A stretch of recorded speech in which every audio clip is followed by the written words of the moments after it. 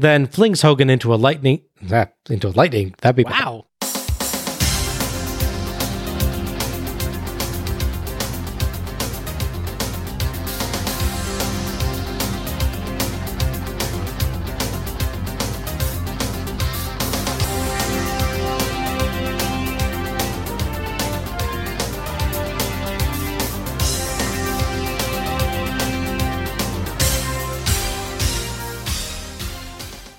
Hello everyone, and welcome to Let's Go to the Ring, where we take a look at the good old days, and not so good old days, of World Championship Wrestling series by series. I'm your host, Bob Moore, and I'm joined by the winner of the Triple Cage Exploding Ring Death Match to determine the host of The Tonight Show, Alec Pridgeon. Oh, sorry, Al, I just noticed the contract actually reads The Show Tonight, not The Tonight Show. Oh. I knew I should have had a second look at that contract Chavo Guerrero wrote up. That explains it, yeah. I'm sure you don't mind. How's it going tonight, Al? Good. How's it going with you? It's going okay. We are currently sitting in my apartment/recording studio, one day away from me moving out of it. Therefore, we have towels and blankets and Afghans and such everywhere to try to cover up the amount of solid walls that I have. That would be echoing noise everywhere. So hopefully the sound is okay tonight, but we'll see.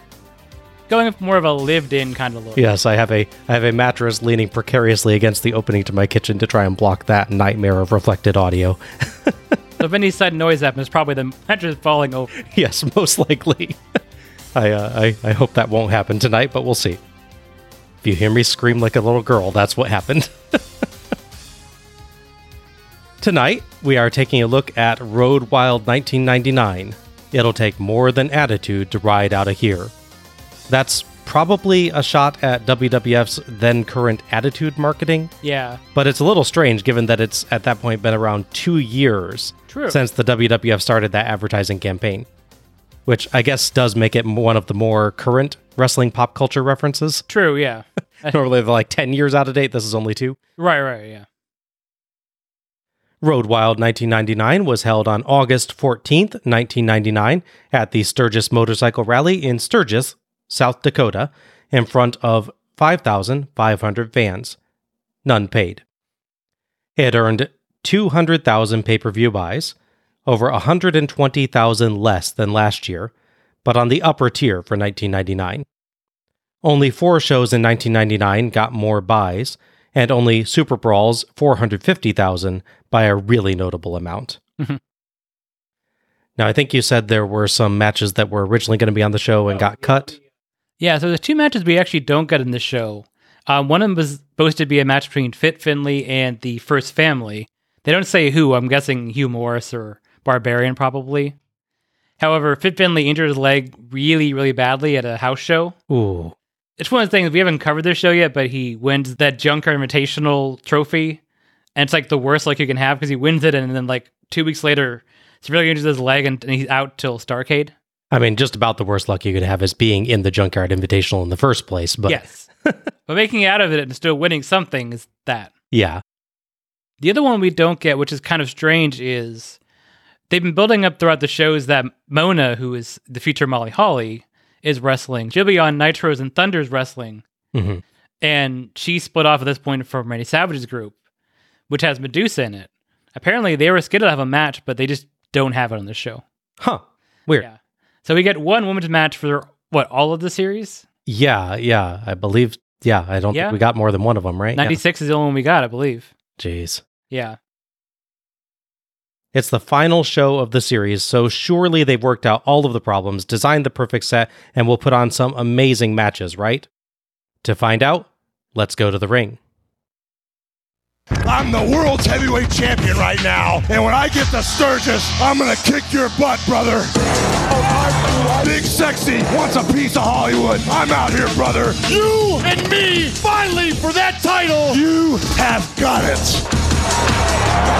I'd like to bring Hollywood Hogan out here at the broadcast booth. The change really portrays where I'm coming from, you know what I'm saying? I cleaned up my act, cleaned up the whole deal. Wait a minute, this ain't happening. Hollywood Hogan goes after Rick Steiner and Sid Vicious.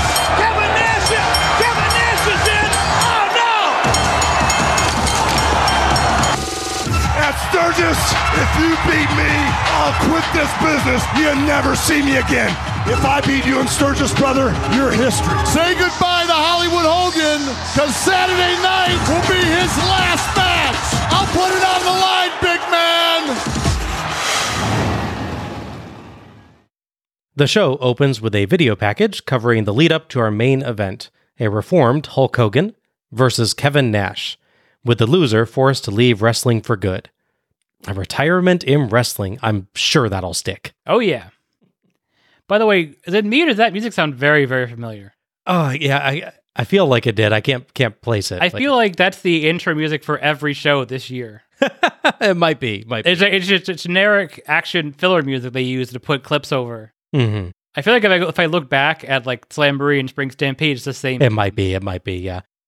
Super shaky helicopter footage brings us in as host Tony Schiavone welcomes us to Road Wild 1999. This year's set is basically last year's set, with the addition of actual bleachers for some of the fans to sit on, though, alongside the normal collection of motorcycles, of course. It works fine, but it's a little disappointing to not see any further evolution since the previous year. By the way, is the bleachers why we have an actual attendance count? Because they can just sort of go, bleachers hold this many people and this. Because, I mean, no, I don't think anyone bought tickets for this thing, right? That's kind of the whole thing. Yeah, no one bought tickets. I think they did an estimated count in previous years, but yeah, right. I don't know if it might be a little... I mean, some of them had a very broad estimated count. Yes.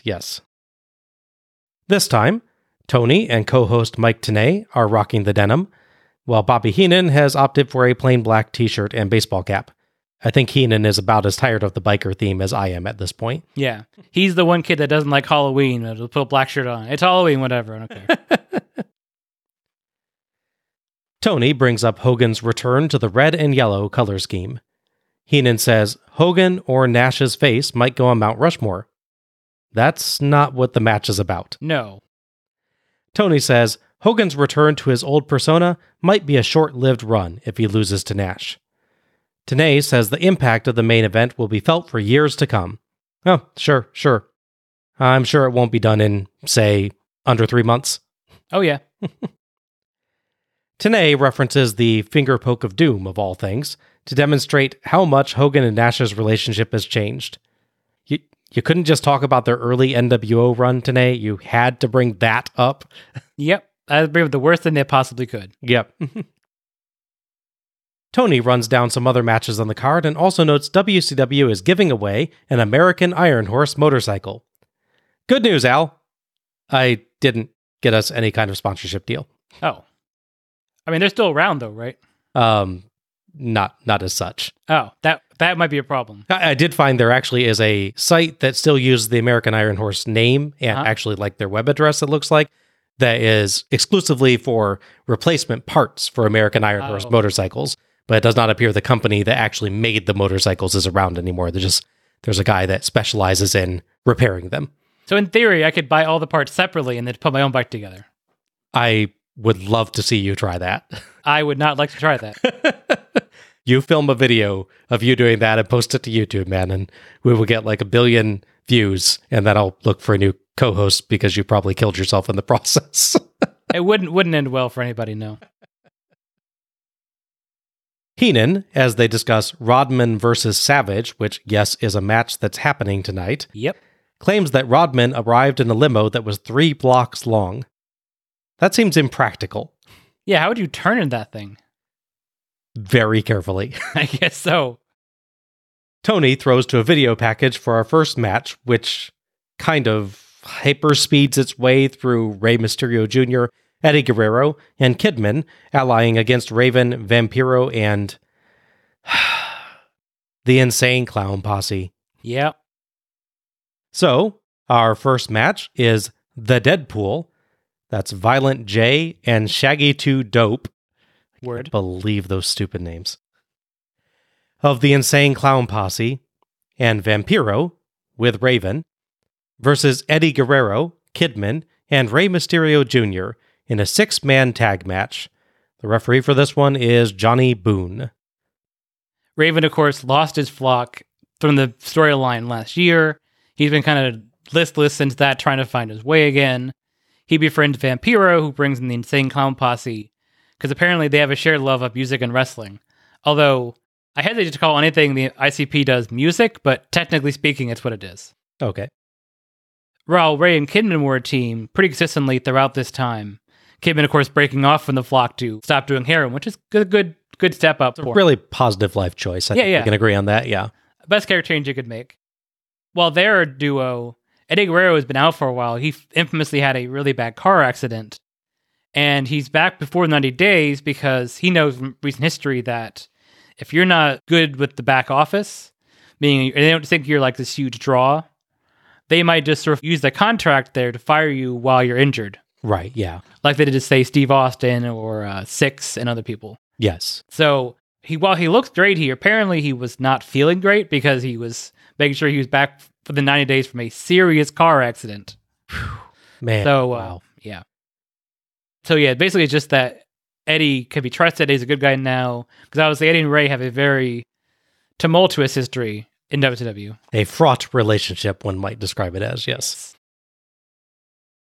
The Deadpool entered to some kind of awful hard rock / rap combo. I'm guessing that's ICP music, maybe, but I don't actually know any ICP songs, so it could also just be a replacement on the Peacock version if they didn't want to pay for the music rights. Yeah, I've sadly heard a bit of the Insane Clown Posse, having watched a film where they do the entire soundtrack, which is amazing, I tell you. You have no one to blame but yourself for that, man. That is true. I don't blame them for that. I mean, I could blame them for making the music, but that's... Well, yeah. I mean... But this does kind of sound like their stuff, but it's weird there's no lyrics. That's kind of the issue here, is they got the Insane Clown Posse, who were apparently a big fan of wrestling, to be in your wrestling company, and you don't pay him to perform? Yeah. I mean, play their backing track and have them sing / have them rap on the way to the ring like R-Truth did and stuff. Yeah. I don't know why they don't do that. Yeah, it is an odd decision to avoid that. Vampiro uses an Insane Clown Posse shirt in lieu of a personality during the entrance, but discards it once he's in the ring. Good call. It is notable that him and one of the other guys match until he takes his shirt up, obviously. And the other member in the Insane Clown Posse doesn't dress like his friend. Yeah. So they had 2 shirts that matched, but they gave one to Vampiro. Well, it probably didn't fit the other guy. He's quite a bit chunkier. That's true, but you could have gotten a 3rd shirt, just by point. So close to matching. Guerrero, Kidman, and Kidman's little brother, oops, sorry, that's an unmasked Rey Mysterio dressing just like Kidman, yes, come out to Guerrero's theme song. They get spinny pyro. Tony builds up the size of the rally and all of the bikers here to watch, noting that they're here on Harleys, American Iron Horses, and Hondas, Yamahas, and Kawasaki's. Based on the rules of prior years, I'm pretty sure Tony just turned heel. Yeah, I'll say that was a whole point of contention for Medusa's one match. Right, and Jericho even last year. Oh, yeah. On my Honda motorcycle. That's true. Guerrero, Mysterio, and Kidman knock the ICP out of the ring and beat up Vampiro. Kidman nearly stomps on Mysterio in the process. Mysterio's like going for kind of a leg drop. Oh, yeah. Just at the exact same moment that Kidman is stomping the guy. And Kidman kind of like pulls back for just a second and then finishes it. So Ray's out of the way. We get the trombone noise again. Oh, good. I was so worried it wouldn't be back this year. Kidman and Vampiro start the match proper, but Kidman, Guerrero, and Mysterio switch off beating Vampiro up inside and outside the ring. The platform is back this year, but it's much, much lower than before. So much so, it's kind of weird that they even bothered to have one. Yeah, it's like 3 inches off the ground, right? Only thing I can think of is it might be something important for stability of the ring, like if the ground's too soft or something. Yeah, maybe. So Tony repeatedly calls the ground asphalt outside afterwards, which I don't think it is. Gravel is not asphalt, no. Vampiro doesn't quite seem to be on the same page as the others in a couple spots. He awkwardly stops midway as Guerrero slides him into the ring at one point, and later falls quite a bit early on a Guerrero leg lariat. In the background, we can see ads for the rally's food options, including butterfly fries, which are, I looked this up, basically a potato that has been spiral cut while remaining all attached, and then deep fried. So it's like one really, really long and complicated potato chip. Huh. It sounds delicious, actually. But I have to see one in person to judge, I think. Yeah, it's basically if you picture like the thinness of a potato chip and that fried. Yeah. But it's all one long spiral cut potato that's kind of curled in on itself. Huh. It's really interesting to look at. I guess it might be more convenient to carry around. You won't spill individual chips. Guess, yeah. A Vampiro backspinning Enziguri on Guerrero turns the tide, and Vampiro and the ICP triple team Guerrero as Mysterio and Kidman's protest distract Boone. Tenay mentions the ICP named their first album after Dean Malenko's father. This is not quite true. First of all, it was their fourth album, and it was apparently a lucky accident. They did reference Dean Malenko's name intentionally, but added The Great just to give it kind of a carnival feel. Oh. And they accidentally, therefore, recreated the nickname of Dean's father, Boris the Great Malenko. Gotcha. Vampiro and the ICP trade off wearing Guerrero down, earning 2 off of a Vampiro sort of rock bottom. Tony says Hogan will face Nash, his literally biggest nemesis. Hogan has previously battled not one, but 2 guys that went by the Giant. Yeah, true. Guerrero eventually crotches Dope on the top rope, and Jay pulls a Rocco Rock, clearly seeing that but leaving anyway. Mm-hmm. So Dope gets superplexed. Tags to Jay and Mysterio quickly gets 2 with a springboard moonsault, but when he spins through the ropes 619 style, Raven trips him up and pulls him outside, flinging him to the steps for about a 0.3 Cena. Pretty good. Decent distance, but there's no hint whatsoever of a flip. That's true, yeah. Vampiro hits the nail in the coffin on the platform and sends Mysterio to the steps again for 0.01 Cena. Yeah. They almost jiggle a little. Right. And keep in mind, these are the steps no longer attached to the ring whatsoever. Yeah, they're just sitting on the... Yeah, exactly. Back in, the Deadpool trade-off destroying Mysterio, intentionally angering Kidman to distract Boone for some rule breaking. They get 2 off Jay's sidewalk slam, Jay's elbow drop, and Vampiro's power slam. Raven pretends to cry for Mysterio. Mysterio gets a boot up on Dope's stupid-looking arm windmilling charge and hits his split-legged moonsault. Tenay is actually calling it correctly this time. It is indeed split-legged. Yeah. Tag to Kidman, who drop kicks the ICP, but Vampiro charges and everybody gets in to fight. Mysterio hits the Bronco Buster. Mm-hmm. In the chaos, Kidman dodges a Vampiro thrust kick, and Vampiro nails Dope. Mysterio and Guerrero dispose of Jay and Vampiro, and Kidman hits the shooting star press on Dope for the 3 count and the win. Raven is a second too late to save. But wouldn't it have been a DQ if Raven saved anyway? Yes, I would think. I would think so. Mm-hmm. Guerrero, Kidman, and Mysterio celebrate as Raven mopes in the center of the ring. Thoughts on this one? That was a pretty solid opening match, all things considered. They were smart to have the majority of the action on the one side be Vampiro, who, despite complaints about him having no personality, which are 1,000% true, he is solid in the ring. Yes. His timing isn't always still 100%, but no one's is. He is a very solid hand in the ring. I will point out little critiques on his wrestling from time to time, but I think he's a good in-ring performer. I mean, of the 3, if you're going to pick the bulk of the match, yes. Totally the right choice, yes. Yeah, exactly. This is a really good showing, actually, for the faces, I think, because Ray and Eddie especially really put over the ICP, of all people. Mm-hmm. They make him look really strong. You know, Ray's one of the guys everyone could throw around. I mean, I could throw him around, realistically. I'm not that much bigger than he is to begin with. Bile and Jake and, power slam him, all these things, look like, British Bulldog, power-wise, they could do like that. Ray taking that power bomb that dropped, toss one, ballsier than I am, that's for sure. Yes, yeah. Because, the Liger bomb, you're controlled, 99% of the way. Right. It's really just the end of it, he lets go. But with that one, he basically scoops him up and sort of tosses him, and he takes a real slow fall and drops. He just chucks him completely airborne, yeah. Yeah. So he completely leaves his hand. It's like the jackknife, except he's throwing him forward instead of just letting go. Right, yeah. Kind of like a caber toss, almost. Yes. And it's the Ray toss, I guess. My real problem with this match is there's not a lot of story to it. There's not, one guy isolated for a long period. There's actually 2 of them. Mm-hmm. Yeah. Because, they the whole bit with Eddie's isolated for a while, and then Ray comes in, and then Ray's isolated for a while. Right, yep. Kidman's the one that looks the best, if you kayfabe. He doesn't really get taken down all that much at all in this match. Yeah. It's funny how how little he's involved in this match, especially given what you said about Guerrero earlier on. Yeah. You'd think Guerrero would be the one that they'd have just run in to break things up, rather than the focus of one of the Face in Peril segments. The only thing I could think of is it might be a wrestling connection, because I don't know if they ever overlapped or how many matches they had against each other, but obviously Ray and Eddie wrestled in Mexico. Right, and so did Vampiro. Yes. Yeah. Back in his early days when he was his Lestat gimmick. So they might be figuring these guys will meld better with Vampiro than Kidman will at this stage, yeah. It's hard to say, but yeah, that'd be my guess anyways. Mhm. But yeah, so it's weird because they do a Face in Peril spot, then a second Face in Peril spot, and then the ending is just kind of just happens. Yes, yeah. They don't tease that the teamwork is better on the face side. It just suddenly is in this one instance, and then they win. Right. Yeah, for me, this felt a lot longer than it actually was, owing partially to a surprising amount of slowdown between moves, and to the decision, as you point out, to give it 2 fairly long Face in Peril segments for Guerrero and Mysterio, respectively.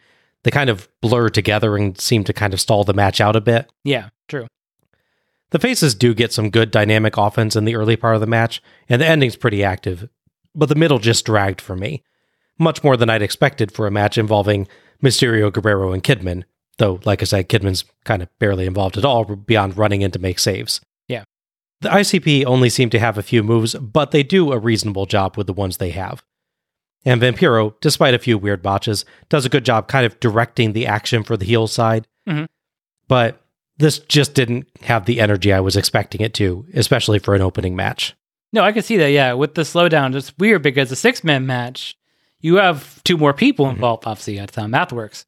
But that allows you to have more tagging in and out. People can stay fresher, and you can keep the action going. You could have shorter Face in Peril spots, like not the prolonged one you'd have in a normal 2-on-2 tag match.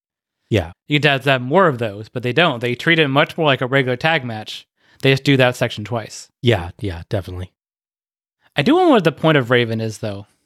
It's an odd thing, right? Yeah. I think they're just kind of looking for something to do with him now that the Flock angle is done. Yeah. They're just trying to figure out what's his role. I think he does an interesting job with this kind of even weirder version of his character. He's got a little bit of face paint on one side. Yeah. Even. He had kind of like an onk or something. He had some sort of marking on it. Yeah.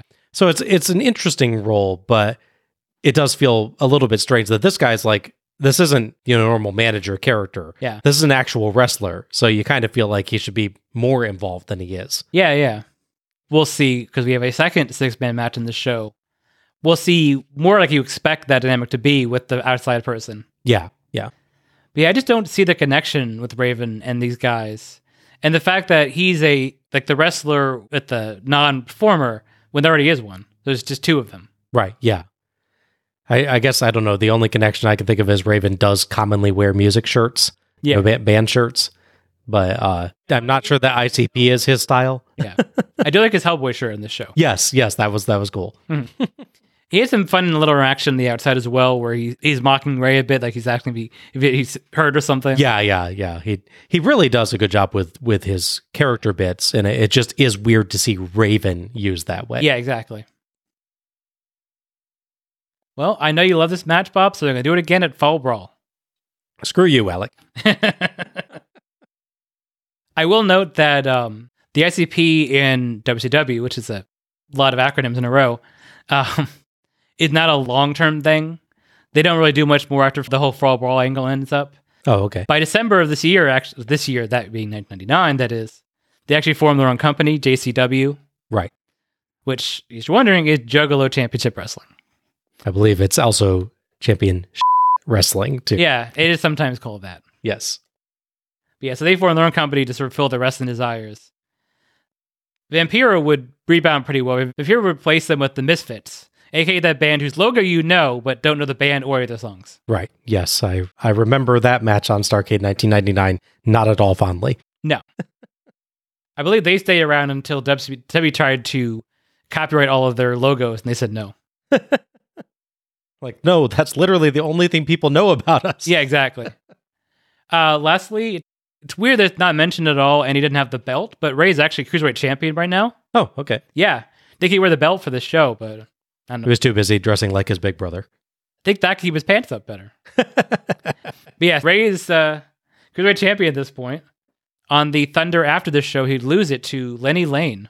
Oh, good gosh. Yeah, this is them really leaning into the Lenny and Lodi angle. Right. Tony advertises WCW.com, then throws to a video package for the next match, which choppily covers the reunion of Harlem Heat after Stevie Ray rescued Booker T from the Jersey Triad. Meanwhile, in Sturgis, a lady almost gets run over by a motorcycle, but fortunately the driver was paying attention. Our second match is Kanyon and Bam Bam Bigelow of the Jersey Triad versus Harlem Heat, Booker T, and Stevie Ray for Bigelow and Kanyon's WCW Tag Team Championship. Referee for this one is Charles Robinson. So while he's completely absent from this show, Ric Flair is a big part of all the build to a bunch of these matches. Basically, for a while, he was the WCW president for life. And yes, he's not president now, in case you're wondering. Don't look into how that works. But so as part of his sort of tyrannical rule, he let the Jersey Triad be his henchmen. So when they won the tag titles by, of course, cheating, he allowed all three to be champions. Oh, okay. They used the Freebird rule, as it's often called in wrestling. And of course, they would cheat even while still having a 3% advantage. Right. We haven't covered it yet, but there's one match as champions where they can change during the match. Like DDP is like at ringside. He said, I'll take over for a while. On the flip side, Booker T would finally get his brother Stevie Ray to leave the NWO, which is just as well because it's already ending anyhow. It's like, leave the group now. Like, well, it's already over, but sure, I'll do it. The last guy to leave a party, I guess. But yeah, so they reform their successful tag team, and in the build to this, they have a non-title win over the Jersey Triad. Bigelow and Kanyon enter to Kanyon's theme. Bigelow's title belt pops free from his waist on the way down, and he hurriedly scoops it back up, looking sheepish. Yes. He and Kanyon laugh over it as they make their way to the ring. Nice human moment there. Mm-hmm. Kanyon grabs a mic. Kanyon says the crowd clearly can't afford cable, so he'll tell them what he usually does. The crowd tries to drown him out by revving their motors. He says normally he asks a question to find out if the crowd's as dumb as they look, but he won't today because there's no way that they're as dumb as they look. Wait, so if they're not as dumb as they look, does that mean they're smart? Yes. Maybe? Kanyon started strong, but like Jericho last year, he had a little bit of a lame finish, I think. Yeah. I guess engine revs kind of throw everybody off. Booker and Stevie come out to the Harlem Heat theme. Stevie is back in the traditional Harlem Heat duds, but Booker is still in his singles gear. In fairness, Stevie's alternate gear was NWO gear, so he needed more redemption than Booker did. Yeah, it would have been nice to see them wear matching gear as like a show. Hey, we're back together. Yeah, I would have liked it if they did that, but if you were only changing one of them, Stevie's was the one to change. Right, yeah. Tenay wonders if they'll stay together or return to singles wrestling after this. Heenan says, to be great in tag wrestling, you have to be a consistent team, and as long as the Heat have been apart, it may cause them trouble. The Heat chuck Kanyon out and beat up Bigelow, who awkwardly keeps going past a Stevie clothesline, stumbles towards Stevie, pauses, then stumbles towards Booker and eats a Harlem sidekick. It's hard to even tell what the sequence was supposed to be there. Yeah, because he goes off the ropes, but then goes to the corner and then comes out of the corner. Yeah. Yeah, I was you can see Stevie kind of like belatedly give him a push. Yeah. Like Bigelow expects me to whip him at Booker, but he clearly expected Bigelow to just go to Booker. Mm-hmm. So, huge miscommunication there. Stevie even has to hop over Bigelow as Bigelow decides to roll out of the ring towards Stevie. Oh, right. Yeah. To talk strategy with Kanyon. Total mess at the opening moments there. Yeah. Tenay and Heenan have a great discussion about Booker and Stevie's singles careers, wondering if they might have tag rust. That sounds kind of painful. Yeah. Stevie gets the crowd clapping for the Heat. Kanyon and Stevie start us off proper, and Kanyon gets in a cheap shot on a test of strength, but Stevie fights back and ends up slamming Kanyon and Bigelow, so they retreat outside again. Back in, Kanyon spits at Booker and challenges him, so Stevie tags Booker, who beats the ever-loving crap out of Kanyon. Kanyon stuns Booker with a back elbow and lands several strikes, but Booker gets 2 off a dropkick. Tags to Stevie and Bigelow, and Stevie encourages engine revving. What an amazing shift from 1996. Yeah, right? Bigelow and Stevie can't knock each other down at first. Stevie finally gets Bigelow with a clothesline, but Bigelow headbutts him, and Bigelow and Kanyon double-team Stevie. Tenay calls a Kanyon top rope double axe handle evidence of him being the innovator of offense. I assure you, Tenay, I have seen that move many times. It is not innovative. Kanyon tries to get engine revs, but earns only boos. Kanyon and Bigelow use Booker to distract Robinson so they can cheat. Heenan encourages that, and Tenay asks if it's, quote, all about deception and distraction. Heenan quips, it's like a marriage. The Triad keep wearing Stevie down, earning 2 off a Bigelow headbutt and a Kanyon knee drop. But when Kanyon holds Stevie for Bigelow to go up top, Stevie slingshots Kanyon into Bigelow. Tag to Booker, who gets 2 off a spin kick, which Tony miscalls the Harlem sidekick. But when he goes for his axe kick, Bigelow pulls down the ropes and Booker spills outside. Tenay makes a great point that Booker has become used to using that move in singles matches, where it's safe to telegraph it once he's stunned his opponent, but in this tag match he forgot to watch for his opponent's partner. Yeah, absolutely. Bigelow smashes Booker's face to the steps and sends him back in. Kanyon gets 2 with a top rope rocker dropper, but Booker powerbombs him on a second attempt. Tags to Bigelow and Stevie, and Bigelow goes for the eyes, but Stevie returns the favor and fights Bigelow and Kanyon off. DDP charges to the apron, dressed almost exactly like Kanyon, but Stevie reverses a Bigelow whip, and Bigelow runs into Page. Stevie steps aside to let Booker missile dropkick the stunned Bigelow, earning Stevie the 3 count and the win, as Page is moments too late for the save. Again, even if he saved successfully, wouldn't that be a DQ? At least in this case, they're the champion, so he wouldn't care. Yeah, fair.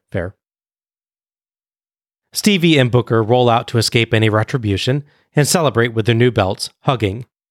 8 times, Booker yells. Can you dig it? These two had indeed won the belt 7 times prior, between 1994 and 1996. They will actually win twice more in 1999, giving them the most wins of this title for a single team at 10. Booker himself actually has 11 wins, the most of wins of this title by a single wrestler, as he wins once more with Test as his partner when the title is used in the WWE after the end of WCW. Yeah, I was thinking it's Booker T Test, isn't it? Yep. Thoughts on it? Thought it was a pretty decent match. It's one of those ones where when the action's going, I liked it. Obviously, as we discussed, there are some miscues. One but I thought especially funny is when Stevie Ray does the slingshot to knock Bigelow down in the corner. Bigelow doesn't have a very good I'm looking somewhere else moment, but he can't see the counter. So he has to pretend like he's being yelled at by the crowd. Yes. Tenay at least helps sell that by actually making that point. Oh, he's being distracted by the crowd. Yeah. But then it's also weird because he doesn't fall on the turnbuckle. He falls on the ropes, like he straddles them sideways. Yes, yeah. It's not a bad way to do it, it's just not the way it normally is done. The problem I have with this match is they stall a lot. Admittedly, that is a heel thing, but again, the way that kind of thing works is if you have really good, fast-paced, interesting, dynamic teams, like on the face side especially, you can make up for the slow part, because they'll be slow. Right. Then when they come back, they're hitting drop kicks and this and that, like the Rock and Roll Express, for instance. Yeah. When they're in control, it's fast-paced, energetic, exciting. And so it really makes the long, one of them is always in peril spots worth it, because you know what's going to happen once they go through. Right. Whereas with this, once he gets out, it's going to be body slams and kicks. Admittedly, with Booker, it's better kicks, but still, not the same. Yeah, there's not like a lot of cool double team spots. There are some interesting things. I love Stevie just casually sidestepping so that Booker can missile drop kick at the end. Yeah. That was a nice touch. But yeah, I agree. I feel like this match feels a little bit slow at times. There's a few points where they'll roll out of the ring and have a fairly lengthy strategy discussion and stuff as well, which does not help the match very much. Yeah. The other thing I noticed was, so what exactly was the plan at the end? So DDP gets on the ring apron and he's going to do a forearm strike? I think so. I think the idea is one of them is going to be whipped at him and he'll hit him hard and they'll go down. So Stevie Ray is going to get thrown towards the ropes and get punched once by DDP and be knocked out forever? I mean, I guess he could technically from that position do a diamond cutter onto the ropes. I don't think that was his plan, though. It didn't happen, so we can claim it what was whatever, right? Sure.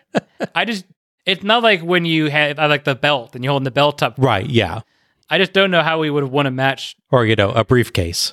Sure. Yeah. As we might see later tonight. Maybe. When this exact spot gets repeated. No. Repeating spots in this show? Next you'll tell me that they constantly fight outside in the same part of the ring area. Yes. I definitely agree with you about the pacing problems. There's a number of points where they retreat outside, like I said, or just spend some time appealing to or yelling at the crowd, or staring each other down. It actually made the match, I would imagine, fairly fun to watch in person, as there's some good crowd interaction there, but it definitely slows the match down. There's some awkward points, especially that early miscommunication, that drag it down a bit as well. That said, I really did like the storyline of this match, with that central question being whether the Heat could get back in the tag game or not after spending so much time as singles wrestlers. It was well highlighted by spots like Booker getting interrupted going for the axe kick, and the Triad just showing superior teamwork overall. The commentary team really benefited that story as well, bringing it out throughout the match. Mm-hmm. So I think this has strong storytelling and good personalities. You cut a minute or two of stalling and retreats and clean up some of the sloppiness, and it'd be a solid tag team match. As it is, the potential was clear, but it wasn't quite reached. Mm-hmm. It was still good to see Harlem Heat having some fun being back together after a while apart. They seem to be enjoying themselves. Yeah, if you could take the better parts of this, like I said, the story that runs throughout it, and the better parts of the previous match, which is the more interesting moves in the ring, they'd have a really good match together somehow. Mm-hmm. Yeah. The Heat would hold the title for a whopping 9 days. Oh. Yeah. I won't spoil who they lose it against yet, because that comes up later. Tony throws to a video package covering the feud between the West Texas Rednecks and the Revolution, apparently kicked off by Curt Hennig, calling Saturn Uranus. Yep. Trust Hennig to find the perfect joke, huh? Mm-hmm. Rednecks beat down Revolution Rescue, and here we are. I'll let Al cover any finer details in a moment. Our third match is the West Texas Rednecks. That's Curt Hennig, Barry Windham, and Bobby Duncombe Jr., with Kendall Windham, versus the Revolution, Perry Saturn, Shane Douglas, and Dean Malenko, in a 6-man tag match. Referee for this one is Billy Silverman. 3 tag matches in a row. Clearly, I've been a bad person. So as mentioned, Ric Flair's legacy in recent storylines bleeds in this one as well. So the Horsemen would break up for the very last time, sadly, because they didn't be aligned with heel Flair. Okay. At the same time, Benoit and Malenko were not getting treated well by back office, which they work into a story because, of course, they did. Okay. So yeah, the story is that the two of them, along with Saturn and Shane Douglas, formed the Revolution because they want to be outsiders that get respect. They get the opportunities they've earned. Not the boys in the back holding them back and all that sort of fun kayfabe destroying things we love to hear in wrestling. New blood. Yeah. Sorry, I had a cough there. Yes. As for the West Texas Rednecks, they're also in kind of a weird spot because their whole gimmick was, hey, we're from Texas, even though one of you is from Minnesota. But Texas, Minnesota, same difference. It's, I don't know, vaguely west of Texas, or actually, I'm not sure if it is. No. Probably north of Texas. Yeah, it's north of Texas, yeah. Yeah, north is the new west. Sure. There's that movie North by Northwest. I'm pretty sure that means that north and west are the same thing. I'm sure that's what Hitchcock was going for there, yes. But yeah, so their gimmick was, we hate rap. So they were mad at Master P and the No Limit Soldiers, but that was their whole thing. And that's not a thing anymore because they lost the final match against that group. So at this point, they just hate other people, I guess. They don't like Perry Saturn, as mentioned, and they beat him up, so that gets the group together. Incidentally, there are actual rappers on this show, the ICP. Yeah. No repercussions. You really would think, yeah, we should maybe consider switching the feuds in this match. Yeah, in maybe. These matches, right? Yeah, maybe a little bit. Yeah. For this one, since we have 2 Wyndhams, I'm going to call Barry Windham Wyndham, and I'll call Kendall Windham Kendall, just to be clear on that. The Rednecks enter to their hit song, Rap is Crap. Kendall has a bull rope with a cowbell. Hennig does a little dance as they come down the entrance ramp, and much of the group sings along with the song's chorus. I don't remember which show it is that has the music video, but the joy the group clearly takes in getting to be in a music video at all is just infectious. Oh, it is, yeah. That is the best part of that angle by far. Rap is Crap is a flat-out stupid song, but they have so much fun with it that it becomes kind of awesome. Yeah. Is that in the Mayhem CD, by the way? I believe it is, Yeah. but I can't recall for sure. Tenay briefly thinks that they're actually coming out to their second single, Good Ol' Boys, which is slightly less silly, but still pretty silly. Tony jabs him for it as the Revolution make their entrance, asking what their song is called, and Tenay says he is not going to check his format sheet and he'll just listen. Heenan says he doesn't have a format sheet, he just has a napkin. Tony mentions that the Revolution seems to have one fan in Dusty Rhodes. Saturn grabs a mic. Saturn says they aren't WCW's mystery men, they don't care about the Rednecks or Chad Brock. They're trying to set things straight, and if they have to start with the Rednecks, fine. I'm not sure why a pre-match promo was necessary, but it was okay. Chad Brock, referenced by Saturn and by the commentators slightly prior to that, is a country music singer who had recently released his first album and came into work an angle with Hennig. Interestingly, he'd actually also worked for WCW from 1994 through 1996 prior to this. Correct. So they're actually cross-promoting a country performer here, but one who actually was a wrestler, which makes it slightly weird that he's not in the pay-per-view match. Yeah. The Revolution win an opening brawl. Barry Windham and Malenko start the match proper. Windham gets a cheap shot on a test of strength, but Malenko knocks him around the ring with multiple strikes, then trades off to Saturn and Douglas in turn to wear Windham down. Douglas makes the mistake of following Windham to the redneck corner and gets triple-teamed, as Silverman is busy stopping Malenko and Saturn from entering. Saturn does make it in to grab Duncombe, but then just kind of leaves. Weird bit. Yeah. Duncombe takes over on Douglas, but gets caught with a power slam, and Douglas goes to tag Malenko, who backs away a little, so Douglas tags Saturn instead. I don't think that was intended to be team tension. I think Douglas had just forgotten who was supposed to go next. Yeah, I believe it's the case. Saturn largely dominates with nice kicks and suplexes until Kendall sneaks in a bull rope shot from outside. Heenan calls Malenko Molino and jokes that that's an Italian team.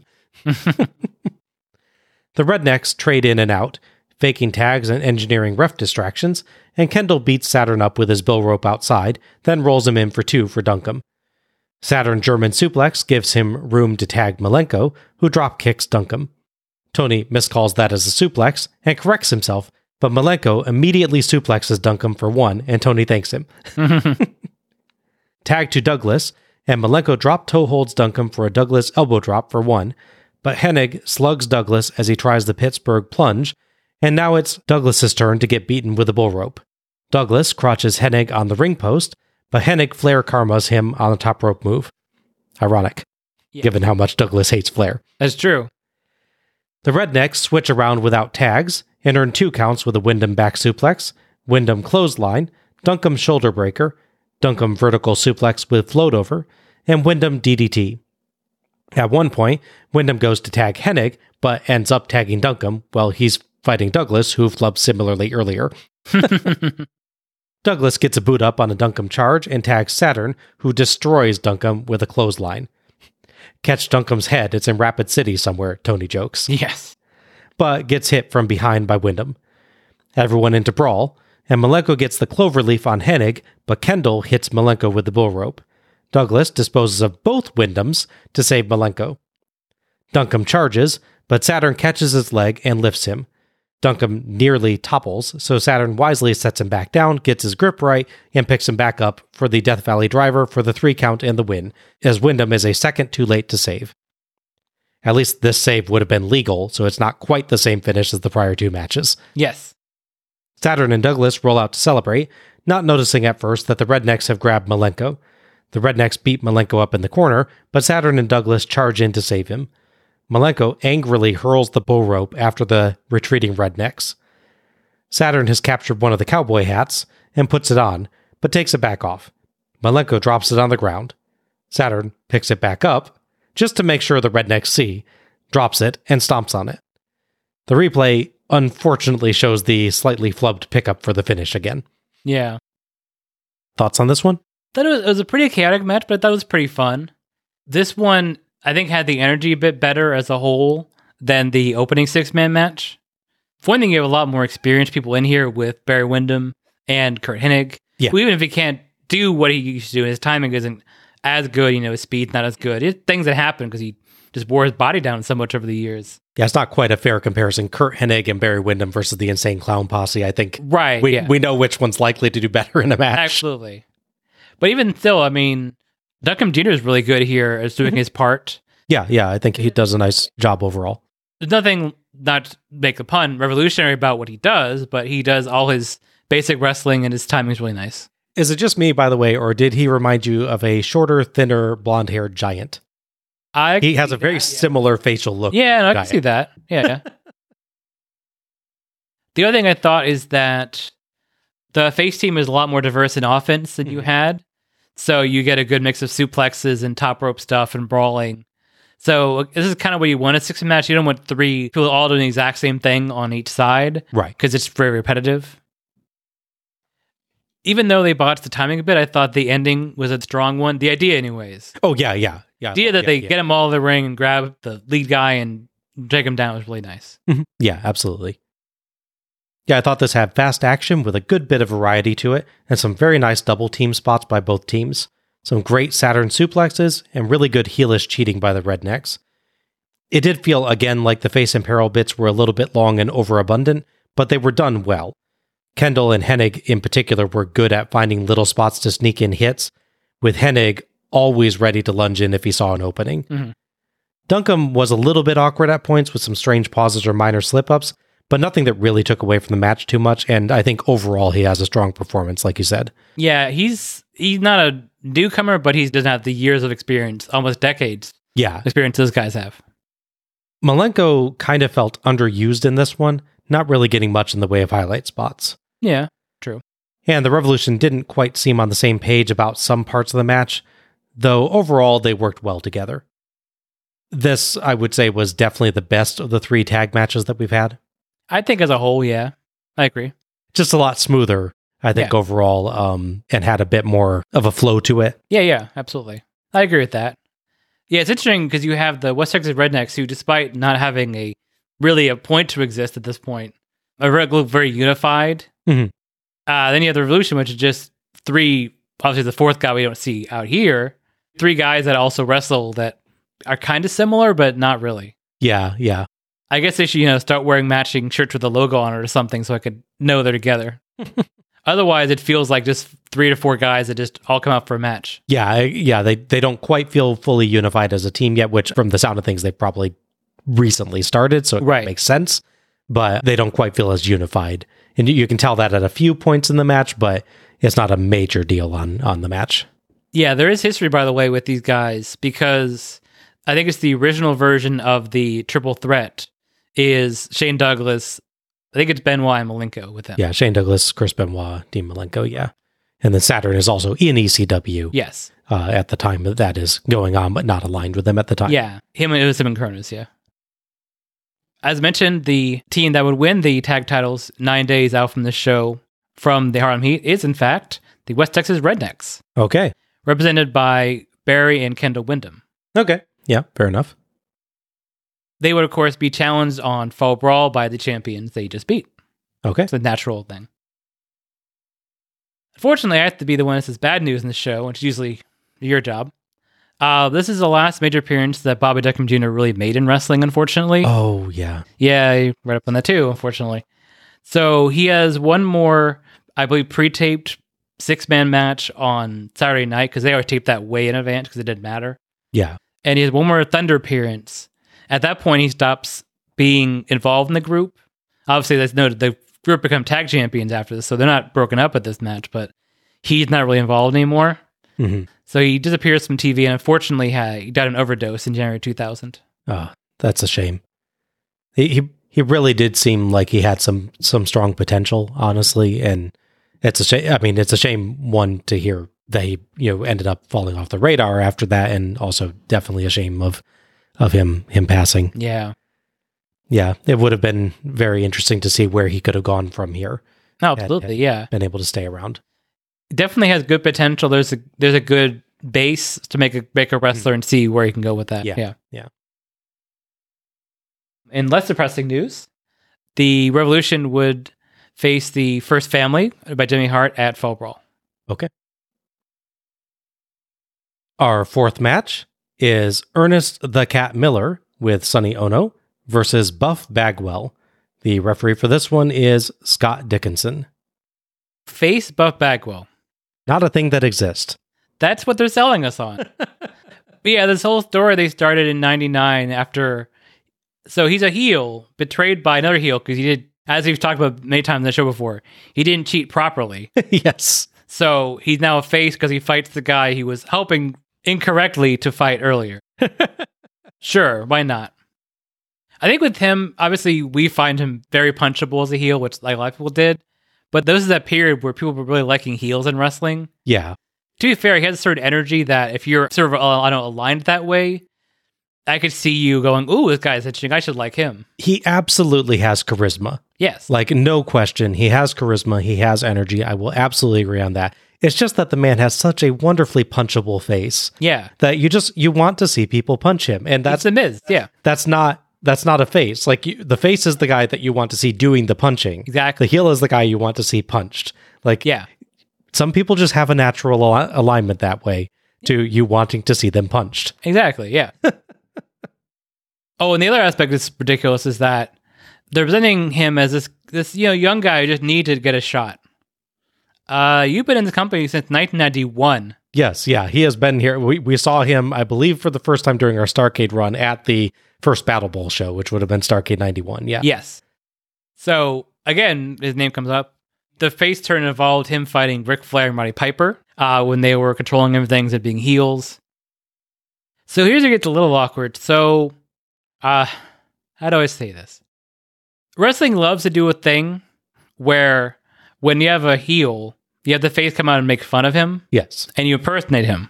They did that with Buff Bagwell, where he comes out dressed like Ernest Miller and also painted up in the face like Ernest Miller. Yes. Ernest Miller is black. Correct. So, yes, Buff Bagwell would be doing blackface, which is not advisable. Yes. In August of 1999, by the way. Yeah. And this segment is cut from Peacock. I did check. Okay. I know I looked up what show it happened on. I'm like, scroll through. Not here. This show was about 5 minutes shorter than the last one, so I kind of figured that out. Also worth noting, they have someone impersonating Sonny Ono, but they have him wearing a weird, like, Halloween mask of him. Okay. So it could have been worse. Yeah. That's my point. They didn't double down on the worst thing you could do, at least. But yeah, so at any rate, the guy who's supposed to cheer here is the guy who just did blackface. Yeah. Not great. Cat's crappy MIDI music brings him out, accompanied by Sonny Ono, who wears kind of a strange biker hat that looks too small. Cat yells at crowd members on the way. He has also made the very odd decision to wear Confederate flag gloves. Yeah, I noticed that. Yeah. He calls for his music to be cut. The bikers rev their motors, and he insists that they stop, which of course does not work at all. Heenan jokes that we'll be here watching this until May of 2008. Mm-hmm. Please no. Yes. Cat never gets to cut a promo, and eventually Buff Bagwell enters to his song Buff Daddy. It comes out sans ridiculous hat, missing the opportunity to have a biker version of it. Aw. I mean, the best part of Buff Bagwell is his hat. I don't like Buff Bagwell, so that's the best part is the hat he wears. I'm not sure that even in that case that I would agree that hat is good. It's a relative compliment. Bagwell gets a mic, but Cat steals it. Man, I thought we were going to escape pre-match promos this time. Cat tries to talk, but gets drowned out by the engines again. Bagwell has a laugh and gets the mic, but Cat steals it again and gets drowned out again. Cat goes to yell at the crowd, but Doug Dellinger tells him to get back in the ring. Heenan calls Dellinger tougher than anyone and says he sets the law, only if he has a can of mace. Yes. Bagwell finally gets the mic and tells Cat he's not Sturgis's favorite and he should kiss their ass. Then gets the engines revving again. Cat holds up his Confederate flag gloves as Heenan, I think genuinely not having noticed yet, asks what kind of paws he has on. Tony, who obviously did notice, just ignores the question. That's a good idea. I think what Kat is trying to do here is get the bikers on his side with those gloves, maybe, as we've seen some of them in previous shows have had Confederate flags actually out there. So he kind of like seems to point at them pleadingly as they're revving their engines at him. So I don't think he's meaning to express that he legitimately agrees with the Confederacy, but still is portraying the fans as possibly agreeing with the Confederacy, which isn't great. Right. And if anyone in this scenario would be pro-Confederacy, I would think he would be the last person. Yes, yeah. Admittedly, like I said, we did see that some fans clearly did rather favor the Confederacy in earlier shows of this series, but admittedly as well, this time, they just ignore him here and keep riffing at him, so maybe that's a positive sign? Yeah. I don't know. Let's move on. Please. Ono yells at the crowd as he can't hear during a strategy discussion. Tony brings up the 1996 motorcycle match, and Heenan jokes that Medusa took the training wheels off of Ono's bike and left. Kat hip tosses Bagwell and pretends to ride a motorcycle, and Bagwell can't quite hide a smile at that. Bagwell reverses a second attempt and lands strikes and slams, then does his own motorcycle pose while Kat yells at the crowd. Eventually, he just kind of accepts the crowd's chants against him. Kat lands kicks, clubbing blows, and chokes, and gets 2 when Ono sneaks in some choking too. He cuts off one Bagwell comeback with a punch to the balls, but Bagwell blocks the suplex and hits his own. Both are down for 5. Bagwell crossbody gets 2. Either Kat went down early or Bagwell jumped too high on that because he hits way high on him. It's a good crossbody jump, I think. Yeah, it actually looks good until it's supposed to make contact, at which point it like grazes the top of Kat's head. Practically, yeah, for sure. Kat jawbreakers Bagwell, and Ono holds his briefcase for Kat, but Bagwell reverses a whip and sends Kat into the briefcase for the 3 count and the win. Ono was a second too late to... Nah, I'm just kidding. The streak is over. Kat kicks and stomps Bagwell, then chokes and punches him. Saw enough of that in the match, dude. Ono comes in and does Bagwell's dance, then poses with one foot on him, even doing a Hogan muscle pose. Okay, that was a little funny. They land a few more blows and make their exit. Thoughts on this? So, when there's an actual match, I think it's not bad. Obviously, it's not great, but like the drop kicks are fine. You know, the execution for the most part and everything is fine. It's not, again, nothing revolutionary or mind blowing. It's a good, decent match that I wouldn't mind watching on TV. The problem is there is so much stalling and stopping and nonsense. This really feels like the worst version of a house show match. Mm-hmm. If this match was one of those ones where like in 96 where they taped like 7 matches before Road Wild, I would be fine with that because you don't care where the pacing is but for WCW Saturday Night. Right. But people are paying $50 or possibly more at this point to watch this as part of the show. Unless they're in person, in which case they paid nothing. Correct. Or we're across the street and they paid nothing. Yes. But yeah, it's one of those things, it's not like that Mongo match we had where even basic stuff was being botched. The actual moves they do were fine for the most part. They were, though I will say, like, what Kat actually does is a couple basic kicks, some basic punches, and a lot of choking. Yeah, so it's like, how could you screw that up? His hip toss was pretty good, to be fair. That's a 50-50 move. It's not like, oh, him. But yeah, just being, he's not tripping on his own feet or anything. It's not like one of those matches where when the action's going into bad, it's just everything else is not good. Yeah. I will say what's not great is the finish. That back roll-up does not look great. No, that looks pretty poor. Aside from that, the idea is that Buff Bagwell is the strong face here, right? And he's got to win by rolling guy up after his manager hits him. Yes. He doesn't, like say push him off, hits the briefcase, and do a blockbuster and pin him. Yeah. Use that as a stun and get the Buff Blockbuster or something like that. Yeah. It's a surprisingly heelish way for Buff Bagwell, the face, to win the match. Yeah, admittedly, to be clear, he is countering Kat and Ono's attempt to cheat, so it's not like he set up that entire situation. No, sure, but yeah. But yeah, it feels a little bit weaker for the finish than you expect. Plus, it had already been done on the show once. Right. In match 2. Yes. Well, clearly they weren't watching, because Ono tries to talk over the crowd, which Kanyon tried. Yes, there's a lot of repetition on the show. As we noted, the first 3 tag matches all end with somebody nearly making the save, like lunging in from outside to nearly make the save in like almost the exact same spot over and over. Yep.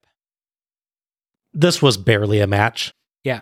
and it took far, far too long for its content. About half the length of the prior match, but about 1/10 of the moves. Kat and Bagwell both have charisma, but neither did much of interest here. It's like they both came with ideas for character moments, but forgot that they were doing an actual match rather than a promo segment. Mm-hmm. Like I said, Kat didn't even do much in the way of karate moves other than like 2 kicks. Then it's just basic clubbing and choking. Mm-hmm. So this was really, really dull, despite being quite short. Yeah, I mean, his kicks are fine. That's the best thing I can really say about it. The one side kick he does, I really liked. Yeah, the one at the corner, yeah. Yeah, but it was just like, you're a karate guy. Why are you not doing more karate stuff? It's like your entire gimmick is karate guy. Yeah, we could just swap you out for Glacier, right? Yeah, Glacier would do better in this match, I think. Yeah. I always feel like, I mean, there's been some matches with the Cat where I've actually liked him. Yeah. And it just feels like he never quite gets the melding of the styles that it seems like he needs to get. Yeah. Where you actually integrate the karate into your wrestling more. He just does it for like 1 or 2 big kicks, not for his overall style, which is a real shame. Absolutely, yeah. At Fall Brawl, Buff Bagwell will be booked for a match against Berlin, which is Alex Wright rebranded as the evil German heel. Okay. But he would decide he won a job to Berlin, so they would write in the story that he just got in too late. His flight just arrived after the match. Wow. He would then job to Berlin on Nitro, which I guess thought was better than jobbing to him on pay-per-view. Jeez. Yeah. Yeah, it's better to do it on the show with the bigger audience. Correct. Not the brightest man, Buff Bagwell. Yeah. As for Ernest Miller, this is sadly the end of his pairing with Sonny Ono. I know you'll miss all their hijinks in the future, Bob. Yeah. I don't know. Like I'm torn on that because I think Sonny Ono can be a fun character. Mm-hmm. I liked when he played with the idea that he's not muscly at all, doing the muscle poses at the end of this match and stuff. And even though people never really sell his kicks like they should, right, he has some really impressive kicks. Mm-hmm. So I can see him being a good, solid manager character if used appropriately. It's just they don't often use him appropriately. For me, he starts out good enough in 95 when he's managing everybody, yeah, on that show. Just a generic evil heel that wants to somehow take over WCW by winning a series of 7 matches. I don't know how that's going to work exactly.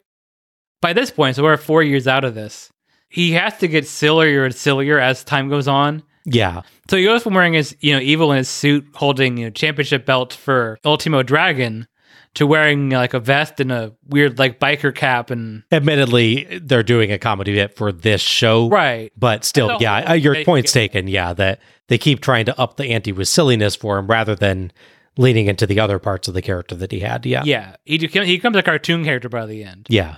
Not in a good way. Tony throws to a video of the Paige-Benoit feud, featuring Paige telling Benoit that he doesn't have it, Benoit telling Paige that he does have it, and Paige telling Yo Mama jokes with Bigelow. No, really. Yes. You're 43 here, Paige. That's at least 30 years too old for that. Our 5th match is Diamond Dallas Page versus Chris Benoit in a no disqualification match for Benoit's WCW United States Heavyweight Championship. The referee for this one is Charles Robinson. All right, so I think this is the last time he's going to come up. I'm pretty sure. In the time since this last match, Ric Flair again was president. He was evil and everything. He would strip Scott Steiner of the U.S. title and give it to the more deserving wrestler in his mind, his son David. David Flair, U.S. champion. Yep. Oy. Yeah. Conan, Benoit, all these people, U.S. champion. But no, David Flair. To be fair, they didn't act like he'd earned it. That was part of the whole point, but still. Right. It's not sold as he won this title. It's sold. Right. He's literally handed it by his father. Correct.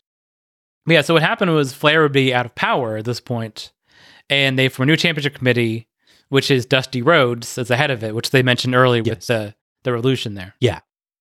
He would actually grant the U.S. title shot to Benoit on account of him beating up David Flair in the backstage area.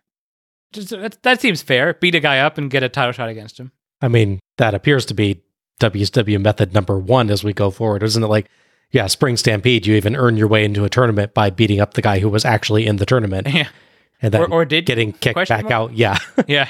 Still not clear on that one, Yeah. exactly. Incidentally, this would happen 5 days before the show, so they don't have a lot of time to really enjoy the idea of Benoit as U.S. champion. It's kind of weird that it's like a last-minute thing that he wins the title. Okay. The build-up, as mentioned in that bit you mentioned Ted earlier, is that, DDP started making Yo Mama jokes and talking a lot about Chris Benoit's mother, which is odd, to say the least. Admittedly, DDP is a former U.S. champion, so you could easily do the I'm a better champion than you can ever be. I'll bring real honor to this title, etc., Right. Yeah. etc. Yeah. Or, I guess, do stupid jokes. During Page's entrance, his pyro does not quite go off at the right time. It's a little bit behind him, where normally it hits just as he breaks the diamond cutter gesture. He gets a mic because everybody has to cut a promo before their match tonight. You'll never forget him because he's great and a two-time heavyweight champ. And tonight, he'll be a 3-time U.S. champ. He apologizes for joking about Benoit's mother. He knows Benoit loves his mother, but so can anyone else for $2.99 a minute. Now get that belt shined and bring it out. I do like a non-apology by a heel, but the pre-match promos are not doing it for me tonight. No. They just seem crammed in. Also, why does DDP say 2-time 3 times and 3-time once? Huh. Things like that keep me up at night, man. Right. I could see it with the U.S. champion thing. He's like predictive. Like, I'm going to, he's saying a 2-time, but he means 3. But he's actually saying 2-time for the heavyweight champion. But that'd be the thing. Yeah. He's not doing it for the U.S. title. Yeah, it's very bizarre. It is, yes. The good thing in this promo, though, is when he's doing the line about $2.99, Charles Robinson, you can see in the background, just gets this shocked and horrified look on his face. Leave me out of this. Yep. And Robinson obviously was a big part of the Flair angle as well. Correct. I think I neglected to mention that in the earlier match he ref, that the announcers have a bit of a discussion of, Charles Robinson is the referee. Do we need to watch out for anything? Correct. But either Tony or Tenay, I forget which one, notes that with Flair out of power, he's going to be on his best behavior to keep his job, which indeed he pretty much turns out to be. Yeah, correct. Benoit enters to his crappy non-horseman theme. Tony says there's never been a more deserving United States champion, largely because David Flair doesn't have the belt anymore. Is that kind of a backhanded compliment, I guess? Sort of, yeah. Or a secondhand compliment, I guess. Tony also claims DDP is coming back to the scene of one of his greatest matches, referring to the Leno match. Not how I would characterize that. Yeah, I mean, if he's coming to the scene of where he won the world title first time, maybe. That would be a different matter, yeah. Yeah. Tenay mentions that Page starred in a movie recently, First Daughter. That film, not to be confused with the 2004 film of the same name and a very similar plot, Yes. was the first in a trilogy about Secret Service agent Alex McGregor. Page looks to have been one of the villains. Yes. Page gets in Benoit's face, so Benoit punts him in the balls. Great bug-eyed sell by Page there. Benoit drives Page out of the ring with strikes and dives off the platform at him, but Page catches him and smashes him into the barricades and the platform. Back in, Page earns 2 counts with a belly-to-belly suplex and by hurling Benoit to the mat off a standing fireman's carry. Great grin there by Page. Benoit vaults over a knee strike and rolls him up for 2, but Page flips him over for 2. Anderson-style spinebuster earns Page multiple 2 counts. I appreciated seeing that. Oh, yeah. Benoit flips Page over for 2, and Page clotheslines him for 2. Page complains about Robinson's count and makes him demonstrate his pace to check it. Benoit struggles to stand. Page sidewalk slam for 2. Benoit flips over a second one for a backslide, but Page resists, so Benoit smoothly slips around to jawbreaker him. Benoit up top, but Page hangs him from the ropes by his feet and beats him up. Robinson tries to break it up, so Page slaps him, takes his belt, and whips Benoit with that. Excellent crazy eyes there by Page. Heenan tells Tony to get in the ring because he needs some whipping too. Robinson frees Benoit's legs while Page is taunting the crowd, but Page earns 2 off of some belt choking and even hangs Benoit by the belt from his shoulder. Benoit flips over, gets the belt off, and whips Page with it. Benoit catches a Page kick and German suplexes Page for 2 before he can try his usual spinning lariat. Then keeps hold for 2 more German suplexes and 2 more 2 counts. Wonderful use of his usual rolling German suplexes there. Agreed, yeah. Kanyon appears and shoves Benoit off the top into a Page rock bottom for 2. Benoit reverses a whip to send Page into Kanyon. There's that spot again. Yep. Benoit roll up for 2, at least it's not the ending. Mm-hmm. Page clothesline for 2, and Bigelow appears to shoddily splash Benoit for 2 for Page. He clearly lands on one foot, then falls over onto Benoit instead of actually splashing him. He definitely rushes that spot, it looks like. Yeah. Looked like he was maybe losing his balance on the top, so it was just like, I just gotta go. Yeah, it could be. The Revolution watched the match on TV instead of, helping. Yep. Kanyon holds Benoit, and Page whips Bigelow at him, but Benoit dodges, and Bigelow hits Kanyon, bounces back into Page, then dazedly falls headfirst to Page's crotch in Sting's favorite 1990s spot. Mm-hmm. Benoit headbutts Bigelow in the balls, then goes up top for the swan dive headbutt to Page for the 3 count and the win. The commentators build up Benoit's tenacity, noting that he beat not just Page there, but the entire triad by himself. The other members of the Revolution come out and hug Benoit. Little late, guys. Yeah. Could have used your help a minute or 2 ago. Right. Saturn says it looks like Benoit does have it. And Douglas says you can't stop the Revolution. Benoit tells Page is the disease and Benoit is the cure. I think he stole that from Batman. Probably. Thoughts on this one? It's a really strong match. I mean, to be fair, that's what you would expect at the very least with these guys. Yeah. As we know, Page is very meticulous, and his execution of moves is really nice. And he seems to be taking just a sheer joy in playing a heel in this match, too. Yeah. That's one thing I really liked in this match is that Page is a heel, but he's not the usual cowardly heel. He's definitely a jerk heel, but he's not playing the Hollywood Hogan heel where second he gets in trouble, he's got to bail out of the ring, or, every hold takes him down and he's about to die any second from that. No, yeah, he's a super confident and cruel heel. Yeah. Taking pleasure in it. It's the Vader. It's the Vader type it of heel is very played by Page, which, as we stated last year, was kind of the heel they should have gone for with Hogan and Scott Steiner. Yes. But Page gets it. He's like, I don't want to just do the same heel as everybody else. Exactly. Yeah, he definitely seems to enjoy being a heel. If I were to take the match, there's definitely a few things I could still say. Like, as many good spots as there are, like doing the pins off of each German suplex rather than just the drops. Mm-hmm. There's weird stuff like, okay, so Benoit goes to the corner, like he's got to do a moonsault? And it gets countered? It's a little strange, right? Yeah. I get the idea. You need him in the corner to do the whipping spot. But that would be much more logical if it was like Page does a suplex, sets him on there. Mm-hmm. I just don't know what Benoit was going to do exactly. Yeah. From that position. Yeah. So yeah, it's like people that don't do a top rope move, climb to the top rope and, get in the flare karma spot. A little bit, yeah.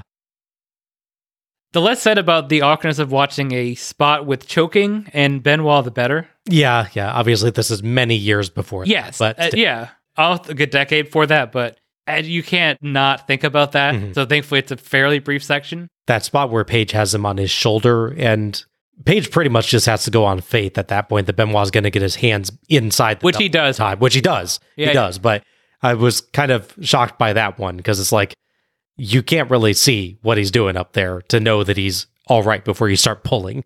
Right. The other thing I would say is, I don't know, it could be positive and negative in a match, depending on your point of view, but they kind of super Cena Benoit here. Or is that just me? I mean, he takes what should be a heel finish, like a heel cheap finish, and kicks out. Then kicks out of the splash, and then beats all 3 of them up. Yeah, I think as I said during the match, I think I would have liked it better if the Revolution also got involved. Yeah. For probably that reason. I think Benoit feels a little bit strong at the end of it, maybe. Yeah, because, like I said, he's pushed off the top rope into the slam, which would be a good heel finish. Mm-hmm.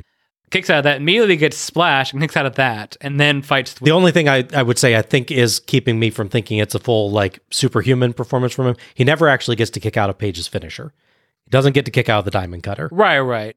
That's a difference from, the Hulk Hogan or John Cena kind of template that they used for a while. Mm-hmm. He doesn't actually take a finishing move. He takes Yeah. what could be cheap heel finishes, but he never actually genuinely takes the finishing move. Yeah, can you imagine if they ended a match on this show with someone doing that, where they take a finish and pop right back up? Yeah. Jeez, that would be terrible.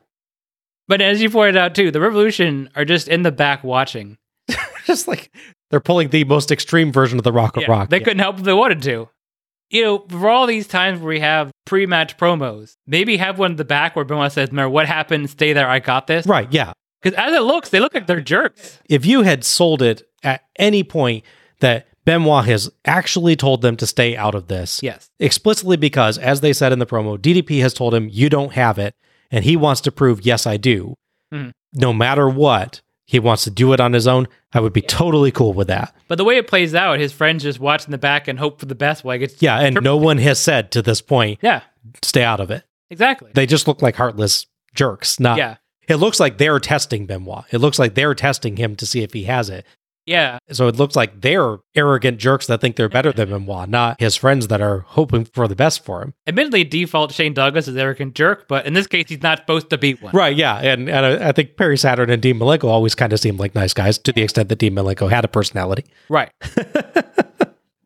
I guess it took Dean a little bit too long to learn Empathy Program version 1.0. Mm-hmm. Yeah.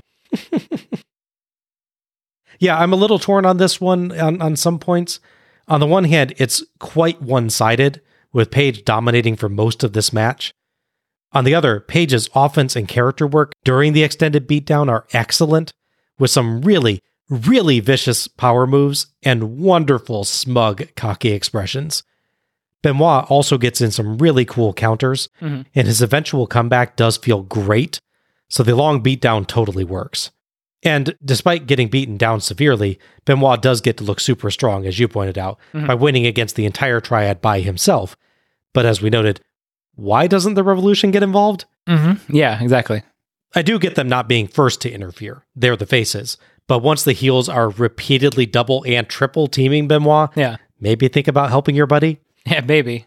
So this ended up good, but it's just maybe one extra binder editing session from being absolutely amazing. Mhm. Still, this was definitely what I needed at this point in the show. Yeah. After 3 tag matches in a row, which even when they're good, I don't like that many of those in a row. And then the absolute dreck that was Bagwell versus Cat. Yeah, this show definitely could use a reformatting severely. Yes. Place of the tag matches at different points in the show. I don't know which would you move around necessarily, but definitely move one of them later so you don't have 3 tag matches, let alone 2 3-man Yeah. tag matches. Yeah. I mean, that's the thing is like you have 3 in a row, 2 of them being 6-man tags, and then multiple instances of almost exactly the same finish. Who put this together like this? Is it like the guys in the opening matches had to leave early, so they put all the matches on first so they could leave? Did none of you speak to each other about what each other was going to do in your matches at all? We would think they would have, yeah. Benoit will be challenged for his U.S. title by Sid Vicious at Full Brawl. DDP will be busy fighting Goldberg.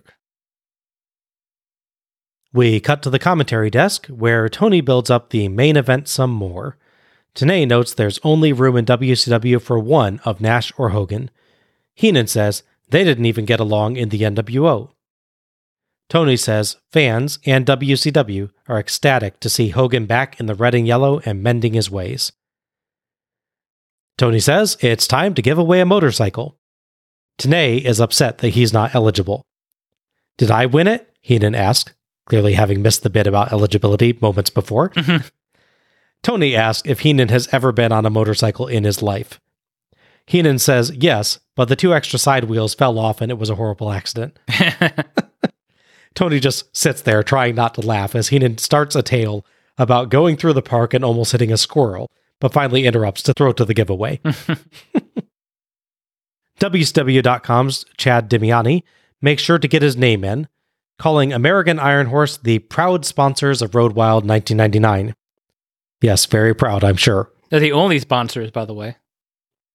He shows the customized Road Wild American Iron Horse cycle, which is basically a normal one with the crappy 1999 to 2000 WCW logo and a Road Wild logo that looks nothing like the actual Road Wild logo. Yes. Great job, guys. The actual show logo, I forgot to mention earlier, incorporates the horrible 1999 WCW logo too, and it gets so close to actually doing it well, but just doesn't quite have it vertically centered on the side flames properly. So it looks just awkward and misaligned. Yeah. That logo's hard to work into anything anyway. Oh, but, yeah. But it's just why they get like inches off from actually having a kind of cool look with it. Mm-hmm. Chad introduces the American Iron Horse ladies. One of them rotates the rolling container to mix up the envelopes. I think that may in fact be the same container that they used for the names at Starrcade 1991, the first Battle Bowl show. It looks like It looks really similar. Yeah. Chad can't get the door open, so the lady helps undo the lock. Chad blames a trick lock. The lady draws a name. Chad introduces Tim Edmondson, the American Iron Horse president. Tim gives us the winner, Darnell Potter of Cleveland, Ohio. Heenan gets oddly amused by that name. He just starts laughing and continues laughing for like the rest of the segment. Tim says, Darnell, if you're watching, you've got to find one. Honestly, if I were him, I doubt Darnell would still be watching this show too. Yeah. Tony throws to a video package for Sting versus Sid Vicious, showing Sid teaming up with Rick Steiner to hit Sting and Goldberg with various objects. Sid claims that he is the Millennium Man. Our sixth match is the Millennium Man, Sid Vicious, versus Sting. Referee for this one is Johnny Boone. So this is a very rare point in WCW history in which there is no NWO. Don't worry, there'll be one in a few months. Yeah. As such, there's a little bit of a power vacuum here, so we have the trio of Sid Vicious, Kevin Nash, and Rick Steiner. Sid is a very recent return coming off of actually not wrestling anywhere. After he left WWF, he just stopped wrestling for about a year. Was meant to come back by Kevin Nash, probably saying, hey, look how much money I got paid this year. You should do that too. Yeah. Let's be honest, softball doesn't pay that well anymore. Now, apparently the Millennium Man, he also claims to have an undefeated streak like Goldberg's.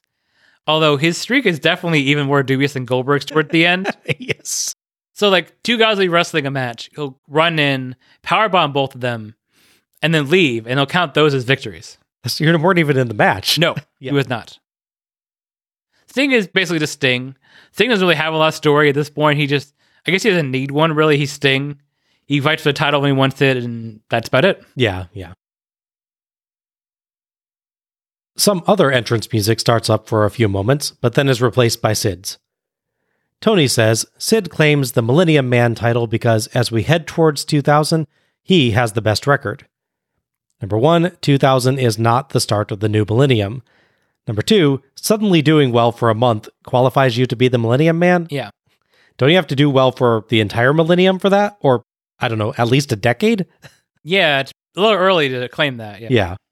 I guess the Month Man didn't seem like a good title. Yeah, the only Millennium Man is, of course, the star of the show Millennium. Yes. Tenay says Sid claims that he's going to erase Goldberg's winning streak. So I guess we should be on the lookout for Sid to engage in some computer hacking because you just having a win streak does not erase the other person's. Wait, so is he the Millennium Man or the Millennium Bug? He may be. Oh. His performance is definitely quite buggy. Fair enough. Tenay says standing in his way is a man called Sting. Tony corrects that it's the man called Sting, because there have been a lot of imitators, so clarification is important. Tony claims that after seeing so many imposters, they now know the real one on site. You had to see the imposters first to do that? You've called the man's matches for years! No trench coat for Sting's entrance today. Oh, with the crow face paint, a biker jacket would have kind of looked cool too. They would have. I wonder if it's just the heat thing. You didn't want to wear a jacket in the heat? I can see that, honestly. The commentators thank Sting for taking the WCW presidency away from Ric Flair. Tony says that they'll name a president in a couple months, but for now, J.J. Dillon is running it as head of the executive committee. Why not just make him president then? Yeah, by the way, J.J. Dillon, his whole thing in the late 80s and 90s was that he was aligned with Flair. Yeah. I guess you can trust him now. Yeah, sure. Sid, nicely, politely, tries to get the bikers to quiet down, then thinks of taking a walk if they don't. He finally enters the ring after all. Stinger call. Vicious overpowers Sting, but a Sting kick sends Vicious up into the ropes in a manner that would only work if Sting not only had super strength, but also telekinetic powers. I think he was trying to get away Sure. But yeah. Multiple Stinger splashes, and Sting clotheslines Vicious outside, throws him over the barricades, I'm not entirely sure if Vicious did that on purpose, and hits the Stinger splash to Vicious on the barricade. I think that's the first time we've actually seen him hit that. Yeah. He might have at Spring Stampede 1999, but it was off camera. Correct. Back in, Vicious dodges a Stinger splash, and Sting eats Turnbuckle. Vicious slowly attacks with strikes and earns 2 counts with a power slam and backbreaker. Chinlock, but Sting keeps the arm up on Boone's third check. Vicious rakes his eyes and keeps beating him up, earning 1 by dropping him on the barricades outside. Back to the chinlock, but Sting gets free, only to collide with Vicious and dazedly fall headfirst into his crotch for his favorite 1990s spot. Sting flare karmas Vicious down from the top, but Vicious nicely trips him up on a run. Heenan and Tony compliment Tenay for spotting what happened there. Vicious kind of just raises his legs and catches Sting like for a drop toe hold. Yeah. So one nice spot I will definitely compliment there. Yeah, I thought that was good. Sting slams Vicious and tries a splash, but Vicious gets his knees up for 2, then drops him on the turnbuckle. Vicious up top again, and Sting superplexes him down, but Vicious just kind of stands up and walks to the other corner. I imagine that was meant to look a little more stumbly, but it was more just, oh yeah, I need to be over here next. I have a theory in that, but that's fine. Multiple Stinger splashes until Vicious catches Sting by the throat and chokeslams him for the 3 count and the win. Vicious rolls out and blows his nose at fans. 1 more in the record book, he says. Everybody take notice, because you could be next. Heenan nicely sells the ending bit as Sid luring Sting in by absorbing the superplex and acting hurt in the corner. I get that, but it was a superplex. You don't really no-sell that unless you're a superface, right? I just don't feel like that could have been an intentional no-sell on my part. Yeah, I don't know. I mean, it in general plays into the ending of the match, but yeah, I think the execution is a bit off on the whole thing. Yeah, I mean, I don't know. I'll get to this in a moment, but I have a real problem with, number 1, if he's supposed to no-sell a superplex, that's just something you don't do. And number 2, he then takes 2 Stinger splashes before countering the third one, which they're Stinger splashes. This is the move that knocked out Lex Luger for like a week. It shouldn't be sold as like, oh, this is nothing. Well, in the new millennium, people are stronger about it. I guess so, yeah. Anyway, thoughts on this one? Honestly, in spite of the fact that it's a Sid match and all the crap he gets, and not saying it's wrong, but he does get a lot of crap. I actually enjoyed this match for the most part. I thought Sting did a good job of making Sid look strong here. He really takes his offense well, and he sells the impact of his strikes and counters and such. This match definitely has a real house show feel to it, where they walk around the ringside. I feel like the tipping him into the crowd thing is intentional, because they didn't do it again. I think the second time it's intentional. I'm just not sure if the first time it was, because it looks a little, I don't know, hindsight too. Execution could be an issue with it. Yeah. But the fact they do it and then they go to the other side and do the same thing really felt like it. I can't imagine you on the call go, oh, well, you messed up. Let's go do that spot again in the corner. The idea that he could take a big move and wouldn't be down forever, thinking, oh, I can get to the spot and counter him, I think in theory is fine. Again, the fact that it's superplex, to your point, is a bit much. And the fact that it takes 2 Stinger splashes for kind of the third one definitely bugs me, to be fair. Yeah, I don't think it would have bothered me if he took a big move, did a better job of wobble selling his way to the corner, and then countered literally the first Stinger splash. Yeah, I think if you had them both go down from the superplex, really selling it like this is the transition spot. Get the 7 count type of thing, and then he crawls to the corner. Crawls up with the 8 of the corner. Yeah, I think the idea of the finish is fine. Right. But the execution of it damages 2 moves. And the other thing, too, is, and this is less of a major critique, is that he catches him in the chokeslam in the sense that he catches him jumping in, but then walks to the corner and chokeslam. Yes, yeah. If he could have held him somehow, like how Taker can hold the guy up and move around a bit, walked out of the corner with him in his hand and his grip, which would look really cool, and chokeslammed him, that'd been nice. Yeah, again, good idea, not great execution. Yeah, exactly. But I should rephrase. Good idea, okay execution for that part, because the chokeslam looks good. Yeah. It still looks good. I agree there were ways to make it better. Other thing is maybe Sting does Stinger Splash a bit higher and you can hold him and walk out and powerbomb or something. Yeah. Because of things, I think of more Sid as the powerbomb guy. Even though he didn't win the powerbomb match. They do emphasize earlier in the match he can beat you with the powerbomb or the chokeslam. Correct. So, yeah, no, it's not like they don't build the chokeslam up, but yeah, I think of that more of his thing. Yeah. Yeah, I think there's a lot of good ideas in this match, and in general, they mostly work, but yeah, it's not perfect by any stretch of the imagination. I thought this was reasonably fast while Sting controlled and pretty slow while he didn't. Sid did put on some good power moves, I will give him that. He just took a long time between them and didn't do much of anything else while he waited. Slightly oddly, he also uses a lot of Kevin Nash's favorite spots in this match. Yeah. Which feels a little bit weird when Nash is also going to be on the show. I thought both sides of the match were pretty simple in design, too. Sting was high energy, but roughly 90% of his offense, it feels like, was stinger splashes. Mm-hmm. I love the move, but that's maybe a few too many. And honestly, it kind of devalues it when Sid absorbs like 1 billion of them without apparent consequence. Yeah, it might be a logistical thing. Like, I don't know how many moves Sting can do to a Sid.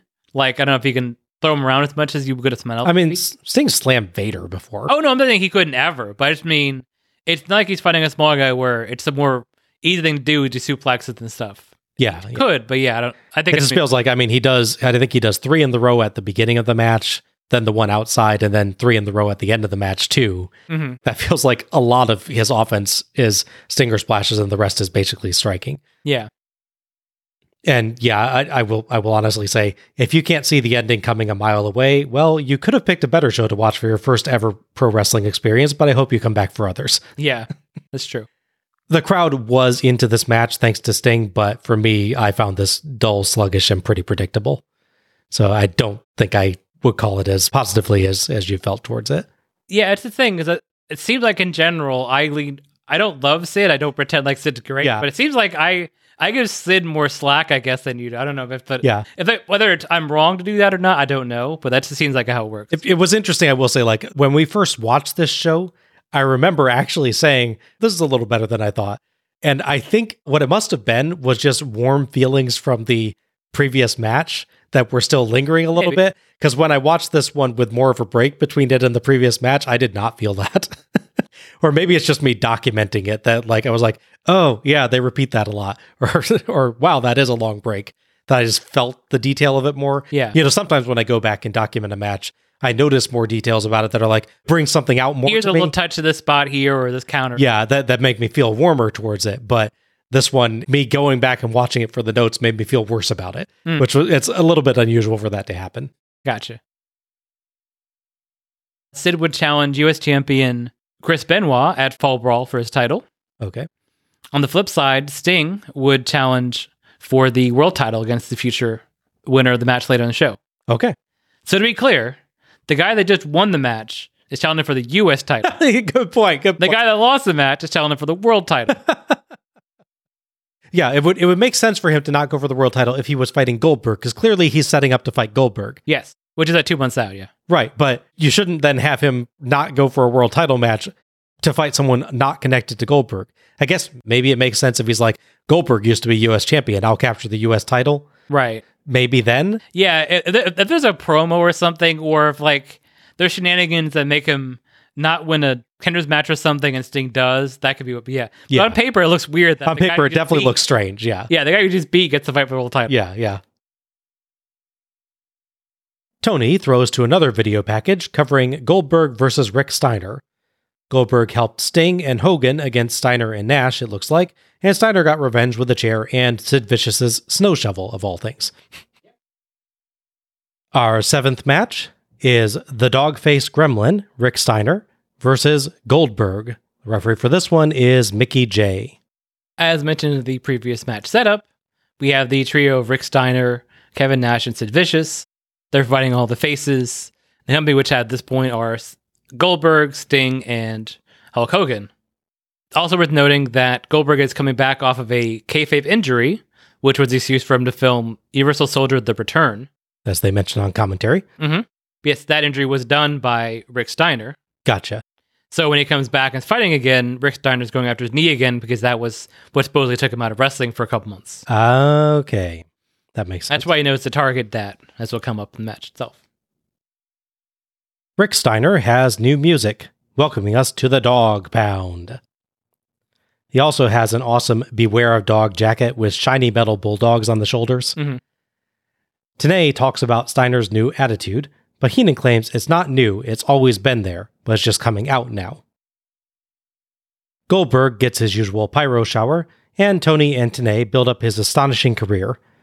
Goldberg is wearing a knee brace, as you pointed out, from the previous injury. Mhm. Heenan notes that Goldberg has been in a film as well, and that's where Tenay and Tony build up his prominence in Universal Soldier: The Return.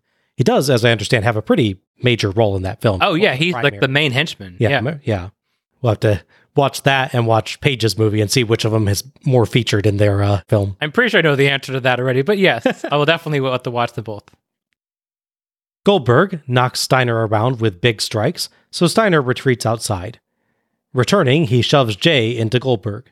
When Goldberg pushes Jay aside, Steiner punts Goldberg in the balls, takes Goldberg's knee brace off, and spends roughly the next 75 years slowly beating Goldberg up with it, repeatedly pausing to strap it on his own arm. Just never seems satisfied with it, probably because it's a leg brace, not an arm brace. One man's leg and another man's arm, Bob. Only if you had a really, really bad surgery. Yes. Tony theorizes that the knee brace is a legal weapon because Goldberg wore it to the ring. No. It is not. When engines rev, Steiner flips off the crowd and yells, "F*** you." Oh. Holy crap. Steiner does at least earn 2 counts with a belly-to-belly suplex and a DDT. Goldberg finally wins a slugfest with a kick. Press slam, spear, jackhammer, 3 count, Goldberg wins. The commentators build up the enormity of Goldberg's win, and build up this and Sid's win over Sting to set up the Sid versus Goldberg rivalry some more, which makes it doubly weird that that's not next month's match. Yeah. Today calls the instant replays, ticking off Heenan, who normally recaps those. Thoughts on this one? It's such a weird match. I mean, it's such a one-sided beatdown, admittedly with a heel cheating to get advantage on Goldberg. Of all people, Goldberg he's Ricky... I was saying the Ricky Morton selling, but he's a singles match. Yeah, he's literally like inactive for 90% of this match, just getting beaten up with the knee brace. Yeah. It's a weird sort of backward logic I think only works in wrestling, which is if you're back and you haven't wrestled a lot, he has wrestled tag match and stuff since. This isn't literally his return match, to be clear. But like if you're still coming back from injury and not as ready, you'll get beaten up by people. So the idea is like you have to memorize less spots and do less things. So getting beat up is actually a privilege in wrestling in a lot of ways. Yeah, I mean, you do get to lie down for a while. Exactly, yeah. But yeah, it's such a weird way to book Goldberg, because it's like you spent a year of Goldberg is dominating everybody, can't be beaten until he's, tased and all that happens. He's only been beaten one time, I think. I think he's still won. Yeah, this is still fighting for the second time to take Goldberg down, yeah. Right. If this is coming off of like Goldberg's second loss, for instance, and he's got to build stuff up again, so his sudden win at the end is him redeeming himself, maybe, but that's not where we're at. Yeah. He's been very strong on the shows until now. It's just odd to book him like that. And more importantly, to book him like that in such a boring fashion. Mm-hmm. Yeah.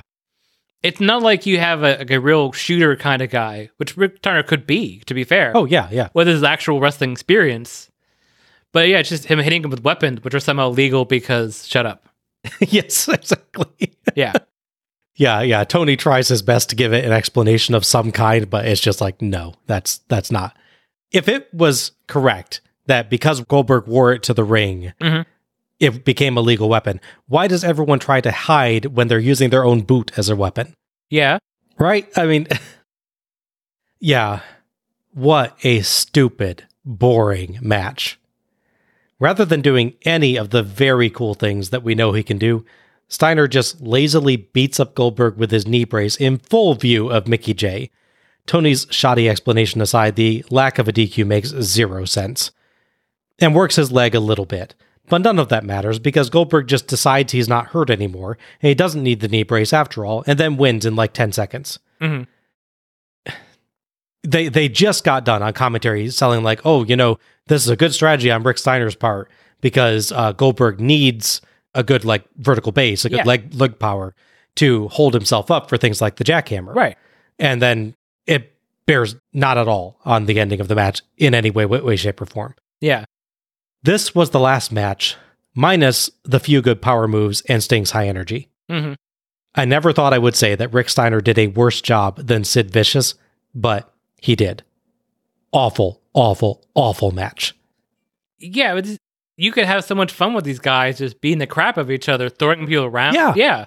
Yeah, I mean, Rick Steiner, we know, is capable of incredible things. Yeah. Like a great guy for just hurling you around. He's one of the guys that I would be really interested in seeing go toe-to-toe with Goldberg. Right. And Goldberg has his impressive speed and power and agility that he really is a performer with genuine talent. Mm-hmm. These two guys have everything going for them. And this is what results? You know what you could have done would have been more interesting, maybe. Not hold the match? Well, no. I mean, that's always an option, sure. But okay, so if you're going to do this whole thing where he's just going to no-sell all that, have it be way shorter. Like, he takes him down, takes the wrist off, starts working the leg, and he goes up to celebrate, and Goldberg pops up, makes a point of saying, look, my knee's fine. Right, Like, he's wearing a brace as a trick, like a diversion. Yeah. Have him, like, work over his leg for a minute or so. Goldberg, shoves him off, kips up, and spears him or something. Yeah. Yeah, it's just like, I mean, it's really, I don't remember what the match length of this is, but it's got... Too long. Yeah, definitely too long. But yeah, it's like several minutes of him working the leg and beating him up with the knee brace in various ways. And apparently, like, none of that matters. No. Why did you do it then? Right. I mean, you literally could have gotten the same exact amount of Goldberg offense by just cutting directly from the beginning to the end. Yeah. You would have devalued Rick Steiner less Yeah. if they literally started the match with spear jackhammer win for Goldberg. Yeah. That was the entire match. And I would have been happier. The other thing that's kind of weird, I might be just inferring a bit, but Rick Steiner constantly playing with the knee brace wrapped in his arm like some sort of shield or like gauntlet or something. It seems like he's trying to lower it when Goldberg's going to spear him, like he's going to try and block it with that. Maybe. But he doesn't do it. So it's like, I'm not sure, was that intentional or was it just his arm going Or down? did it just happen that his arm was, Because I believe at this point we've already done the angle where Bret Hart does the chest protector. Yeah, I think that's earlier than this, Right. yeah. Yeah, this was just bad. I mean, I really want to know who booked this nonsense. it's really, really awful there. Yeah. Forgotten up to this point, like in the first match, Rick Steiner is actually the TV champion, by the way. Oh, good gosh. Yeah, do you know he had a belt? No, He didn't. which apparently isn't on the line. That's weird. Nope, also not true. Yeah. So he will be defending his title at Fall Brawl against Perry Saturn, Huh. which if they book an actual match would be great. Would be fairly interesting. Yeah. I could... After seeing this, though, I expect that match to be, Rick Steiner takes off Perry Saturn's arm brace and beats him with it for 5 minutes on the way to a loss. Hopefully it's not. As mentioned, DP and Goldberg will have their match at Fall Brawl as well. Okay. Presumably over who had the better movie. I don't think that's actually the story, but that would be a good story. That would be hilarious. See our movie at TBS. It would be very appropriate for DDP to have a feud entirely based around who had the better script. Yes, I can see that, yeah. Goldberg's like, script? What's that? Tony starts to throw to a video package for the upcoming Rodman versus Savage match, but the video starts up before he's done. Oopsie. I get the sense that WCW's crew just wants to be done with this one as much as I do. Well, they just watched the Rick Steiner match, so yes. This video features Rodman attacking Savage, HBO's Arliss building up the match for some reason, Savage telling Rodman to take off his training bra, Yes. and Rodman kidnapping Gorgeous George, then wearing the weirdest multicolored outfits ever. Uh-huh. Oh, and Savage references bringing back the driver of the Hummer, which was, to my recollection, an unresolved angle from earlier in WCW that still goes unresolved. Correct. Okay, then.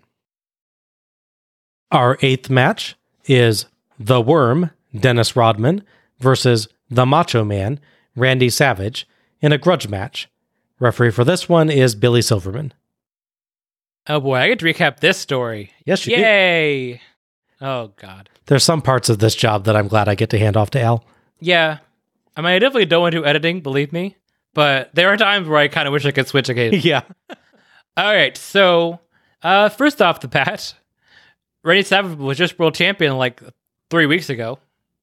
Okay. Yeah, he won on pay-per-view, then be challenged by Hogan and lose on Nitro the day after, which is the second time that has happened, by the way. Yeah, 2 different shows have that happen. Yay, he won the title. Boo, he lost the title. So at this point, he's more crazy and more pissed off because, for one thing, this is the clearly doing steroids, but totally not doing steroids Randy Savage period. He comes back from knee injuries with 30, 40 pounds of muscle on his chest. He's basically almost at peak Bonesaw level here. Yes. Yeah. He's almost ready, as he would say. So the story is, he's crazy. He kicks Mona out of the group. Rodman just kind of shows up. Rodman attacks Savage, who is still being a heel, by the way. He's still cheating his matches and everything. He takes Gorgeous George backstage to a random trailer that's back there. I guess for production crew and such. Mm-hmm. The implication is he does something really bad to her because he throws part of her clothing out the door and closes it again, taunting Savage with it. They engage in a war of words, which at one point Bischoff is telling them to cut both their mics, people at the back, because they're swearing a lot on TBS, which he doesn't like. Oh, my goodness. And the final bit of build-up, as mentioned, Mona, who he kicked out of the group, the future Molly Holly, she begs for her job back, wants forgiveness. He still rebukes her and pushes her down. And Rodman comes out, who Rodman, again, seemingly did something untoward to his girlfriend, so I guess he's the face here? That's very confusing. Yes. Mona responds by giving Savage a low blow for rejecting her, which kind of fair, all things considered. And then Ron beats him up some more. The Arliss stuff is interesting. So that comes up a little earlier, but it's worth noting. Arliss, if you don't know what that show is, and I barely know what it is, because I never had HBO all the time. HBO is something I'd watch on vacation, because hotels would have HBO. Right, yeah. That's my extent of HBO in the 90s. So Arliss was a show where he was a sports promoter and sports agent. So they did a wrestling episode in 99 because wrestling was never been hotter, quote unquote, 99, which I don't think ratings really. No, yeah, I'd say, especially for WCW, I would say 97. Right. In 90, arguably, maybe still. They're doing good numbers still. Yeah, definitely. I mean, 98's pay-per-view numbers are better, but I think the attraction of the angle is 97. Right. That's fair, yeah. To promote the appearance on HBO, Arliss appears, the character, so the actor name is Robert Wool. He appears on the show as Arliss, the character. Yes, that's very weird, right? Telling you to watch, because HBO is the only network brave enough to have the WCW on their shows. Yes. I must now endure the WCW from non-wrestling people as well. Not just Bret Hart and Roddy Piper. That's great. He says that if you have Rodman and Savage on pay-per-view, you'll break every pay-per-view number you've ever seen. That is clearly not true. I was going to say, is this even higher than last year or so? No, it's 120,000 less. Oh. Maybe they didn't know about the match. If they'd known, they would have... Yeah. Because clearly less people are watching Nitro these days, I would imagine, too. Yeah. So. That is very weird, though, right? This guy shows up in character. Yes. On it. At least it's not from a fantasy show or something. Right. We'll have with Rick Steiner and Chucky at some point. Uh-huh. But it's still very strange. The closest approximation is when they had the villain from No Holds Barred reappear briefly. Right. Yeah. Even though he, spoiler alert, dies in the movie. Yes. Being chucked in electric equipment. He appears briefly to set up the match where Zeus, the character, but also the actor playing Zeus, ? Yes. Appears and challenges Hogan for making him look bad in the movie, which was scripted. Yeah. Now he's going to fight him in wrestling, which is not scripted. Yeah. Something. Yeah. Yeah, that one, the other thing it was making me think of was the bit on the first Clash of the Champions where they can't quite decide if Jim Cornette is talking to the guy that played Eddie Haskell or actual Eddie Haskell. Yeah. Yeah. It seems to mix realities a little bit there. Yes, it's very confusing. But yeah, so in summary, Randy Savage is insane and violent to people around him and the women around him. Dennis Rodman possibly committed a sex crime, and now I want to see who wins the fight between these two, apparently. Apparently so. Yes.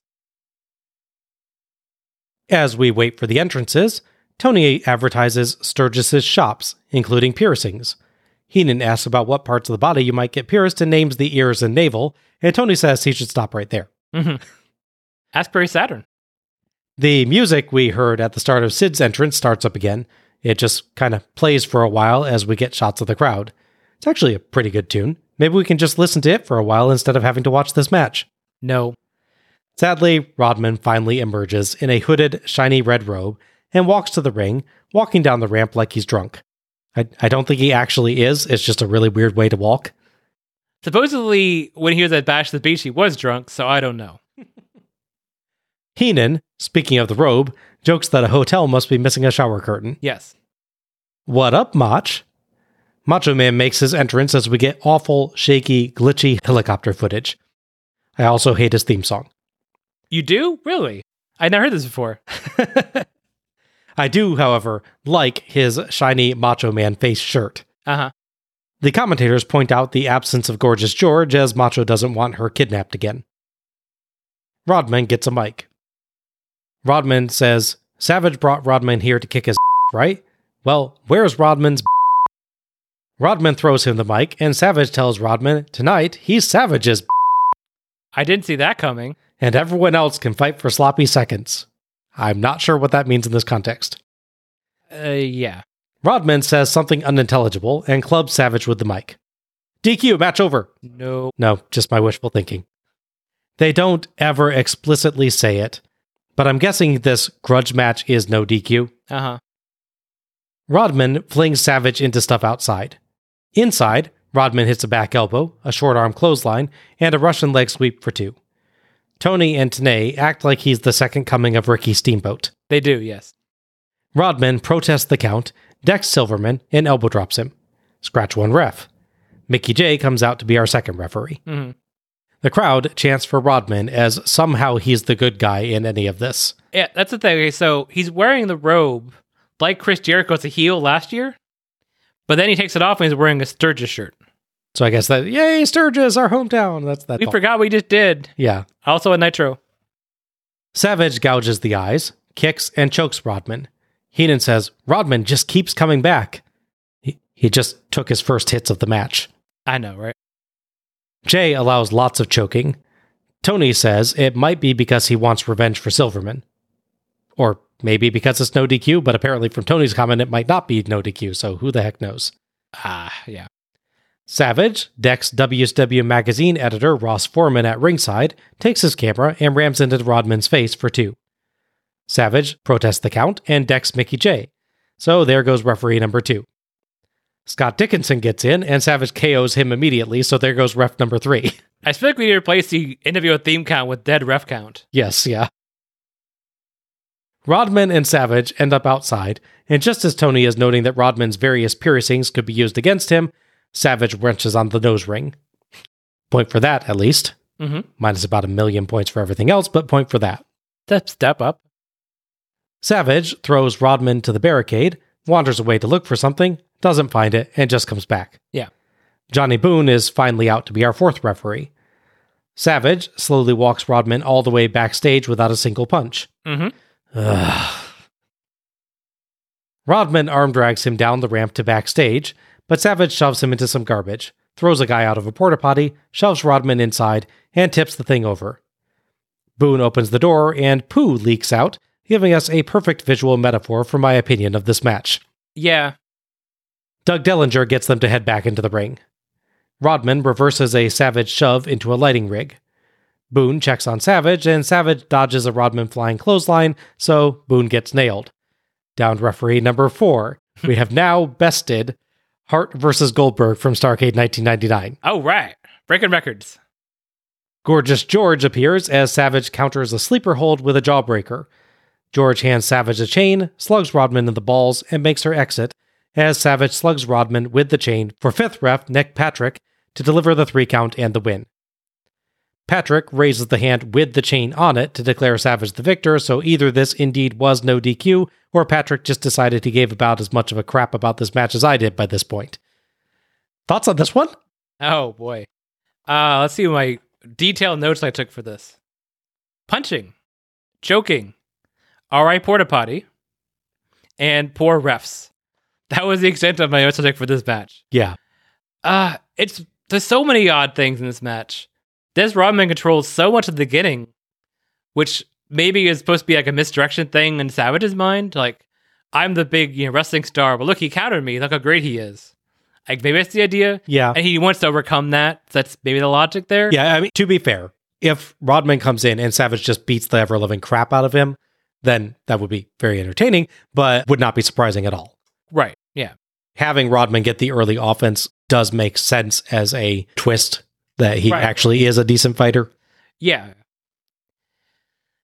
So I wish I could find something interesting to say about the action in the ring and around the ring, but no. I mean, the very least for the Savage match, you're like, well, it's not going to be great, but it's going to be meticulously planned out. You'll probably get a good Savage elbow. Mm-hmm. Maybe get his half running, half stepping off axe handle somehow. I mean, you get one of those. You don't get an elbow for some reason. Think he could wrap the chain around his elbow and do a drop or something? Yeah. He kind of just dives half from his knees like a... He does this weird, like, almost slide into a punch, but not in a cool way. No. It's just like, it looks almost like he tripped and punched the guy. Right. It's almost like a phenomenal forearm, but from the ground. Yeah. It's really awkward looking, yeah. It's like he thought Robin was closer and just was a little further away. Mm-hmm. But yeah, so then they got to get backstage before that, and they come up with the brilliant idea of throwing a random guy, which I hope was a part of the planned spot. I would assume it was, yeah. Yeah. Into a porta potty, and then tipping it over? Why? Like, what do you get out of tipping Rodman in the porta potty over? You then have to continue to wrestle this man. Right. Who you have now stained with poo. Right, yeah. Look, if you tip the porta potty over, pull him out of the porta potty, and immediately pin him with 1 foot, then you benefit from that maybe. Right. But if you go on to wrestle this man, yeah, that's bad for you. Right. There's the great Tony line, which is, it's going to get real stinky around here pretty soon. I mean, if you could do a porta potty about to begin with, which I don't think you should, maybe have, like, throw him against it and then, like, do, like, some sort of body check thing so he's against it. He's not in it. Yeah. Like, he's knocked over with it or something. Yeah. Or I could see using that spot in, like, I don't know, a ladder match or something where you don't have to pin the guy, so you tip it over and then sprint to the ring hoping to climb the ladder. Right. And so it's less about that he got stained in poo and more about the fact that he's trapped in an object that you've locked. Right. And gives you time to get to the ring. But again, I can't see doing this in a match where I have to continue willingly making contact with this person. Yeah. By the way, you didn't comment on Savage's outfit other than his front of his vest. You notice it's odd about his outfit? I did not. Okay. So, he has the shiny vest with his face on it on the front. Yes. And then the exact same on the back. Yes, that is true, yes. He also has Macho on his left front leg, Macho on his right leg, Macho on his back right leg, and Macho on his back left leg. Okay. He is quadruple Macho. Yeah, he is the Macho Man. Yes. Which is a little bit too much for that song, right? Yeah. It's only 3, I believe, yeah. Yeah. I will say, having had to watch way too much of this, Savage's normal outfit is very similar to that, but he has him on the front of the shirt and then Gorgeous George in the back. Ah. So he just like... He didn't want Rodman to kidnap the shirt either. Yes, exactly. Yeah, so he took 2 different ones he had, and just made them together to make a shirt. I could see him doing that. That's the sad part. I could actually see Savage in his hotel room being like, I need to sew me a new shirt. I need a thimble. Oh, yeah. Sadly, my admittedly fairly decent Randy Savage impression is about the best they can get out of this match. Yeah. What an absolute horror show of a match. Yeah. I had hope for this when it started because, as you pointed out, Savage, like DDP, has a reputation for well-plotted matches that can end up at least decent even with poor performers. Yeah. But this was garbage. Yeah. Rodman does a couple basic moves and the announcers act like he's Ricky Steamboat. Then they just brawl around aimlessly, bring Poop into the picture, and wander back to the ring for a quick interference finish. Yeah. I know Rodman was somehow the face in this situation, despite being a kidnapper at best. Yeah, at best, yes. In storyline. Yeah. But George and Savage became mega faces for me for ending this. Right? Jay Leno's match was better. Yeah. Admittedly, that's in part because he was barely in it. But still, how did they have so little content to this and yet still decide to put it on? Right. What an absolute waste of airtime. Yeah. For contrast, we definitely, when we get to Bash the Beach, we have to see the tag match where he's on one side with DDP. can DDP make something out of this? Yeah, that would be direct contest, Savage versus DDP on who does better with Rodman, huh? Yeah. Oh, just realized there's a third one too, isn't there? Or a mixing match? No, I think there is with... Giant and Lex, right? Yeah, I think so. So, aside from a random Thunder appearance in 2000 and a house show match, this is actually the end of Randy Savage at WCW. Yes. That's an enormous shame. About a month after this show, he has an in-ring promo where he says he wants to challenge the future, someone to take the torch from him. Right. And then disappears for 4 months. And then never wrestles another match officially on camera again with them. Wow. Rodman would have one more match, but thankfully not in WCW, so we'll probably never cover it. He'd wrestled for a company called iGeneration Superstars of Wrestling, which is a very obtuse name, where he would challenge their champion, which is Kurt Hennig. That sounds probably not likely to go better than this. Yeah. But at least it's Hennig. He could probably manage something. It would be astounding for history books if Randy Savage has a terrible match with Des Rodman and Kurt Hennig has a terrible match with him as well. Oh my gosh. And you were like, the famous line of wrestling a broom. Yeah. Apparently that only goes so far. I was going to say that's the one person you'd then have to have him have a match again to just really check for sure is Ric Flair. Yes. If Flair cannot get anything from you, you're toast. Right. Oh, man. Tony throws to one more video package, this one for Hogan versus Nash, career versus career, and for the world title as well. Basically, they hate each other and Hogan's gone back to the red and yellow colors. Mm-hmm. So our final match is Big Sexy Kevin Nash versus Hulk Hogan in a career versus career match that's also for Hogan's WCW World Heavyweight Championship. Referee, Nick Patrick, since he's the only referee left standing. Fair enough. So Hogan is world champion again, as I mentioned slightly angrily in my previous match recap setup. He would win the title from Randy Savage, the Nitro, after Savage won it. As a bonus, Savage won in a tag match. Okay. But on the plus side, Savage would win it by pinning the actual champion in a tag match, so it's better. Okay, and it wasn't his own partner? It was not. Okay, good.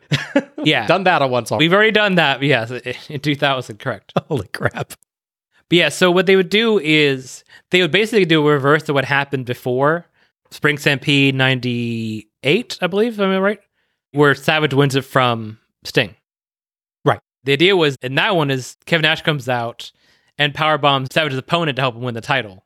In this one, he comes out and powerbombs Savage, costing him the title. Okay. But then he calls out Hogan, saying, you know, basically he wanted Hogan to be champion. That's why he did that. Assumably he didn't like Randy Savage either, but his main reason was just to give the title to the guy so he could then beat him. So I can get the title because Savage, I guess, wasn't facing him for some reason. I mean, they just fought for the title, so I don't know why it would matter. Okay. Yeah. Not a lot of logic necessarily in these setups. Yeah. As noted, Hogan is a face. It's a very weird transition because he's definitely a bad guy going into a match with Flair where he basically stops wrestling like a heel in that match. Yeah, And they Flair kind of do a heel. double turn during Uncensored 99, right? Yeah. He wrestled like a face again, but he's still in the NWO until he just kind of isn't anymore. And on the Go Home show, his son Nicholas gives him the red and yellow, says you should represent the people again. And he says he's mending his ways, but he doesn't exactly do anything to mend his ways.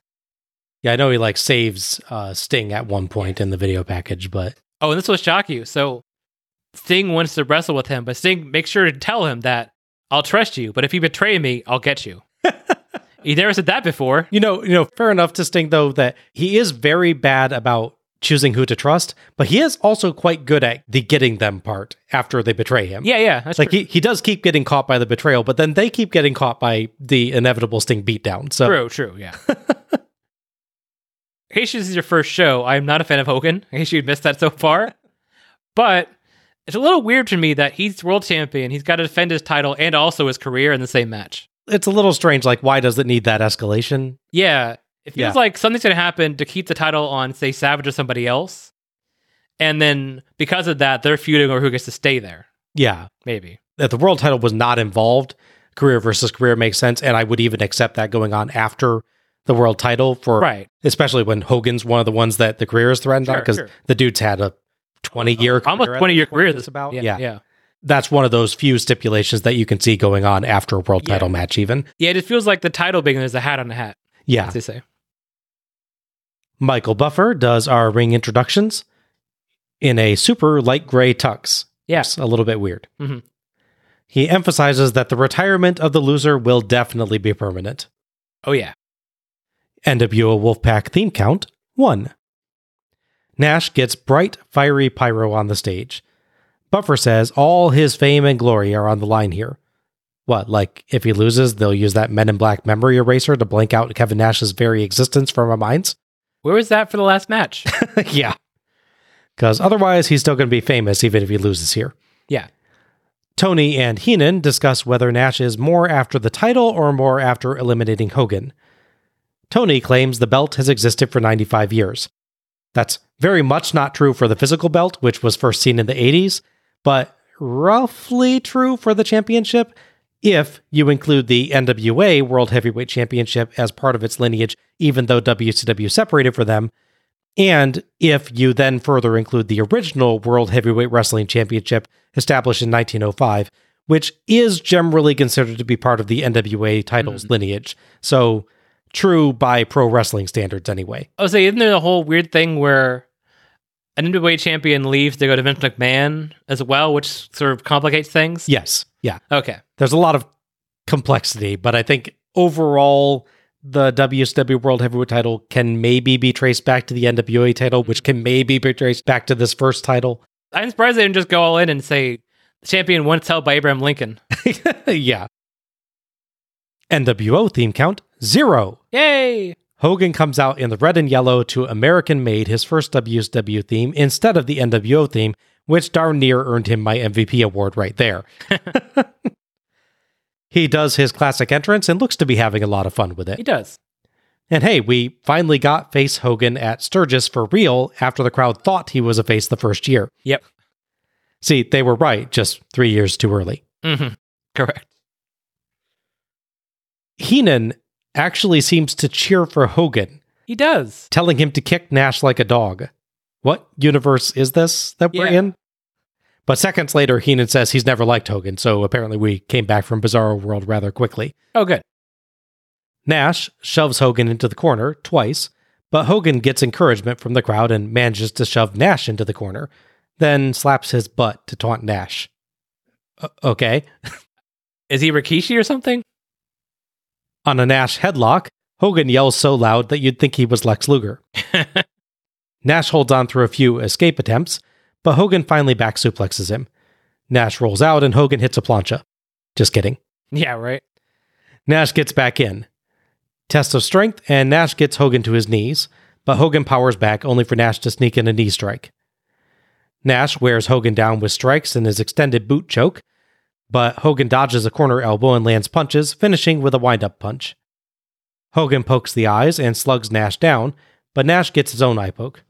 Forearm from Nash, and Hogan cries out that he's too strong. Heavy strikes by Nash, and he earns 2 with a sidewalk slam, then flings Hogan into a lighting scaffold outside.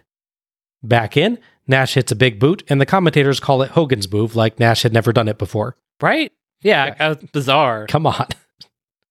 Jackknife powerbomb for 2. Hulk up. Hogan ignores punches. Tony points out his forehead is bleeding, though. You! Punch, punch, punch, whip, big boot, leg drop, 3 count, Hogan win. Yep.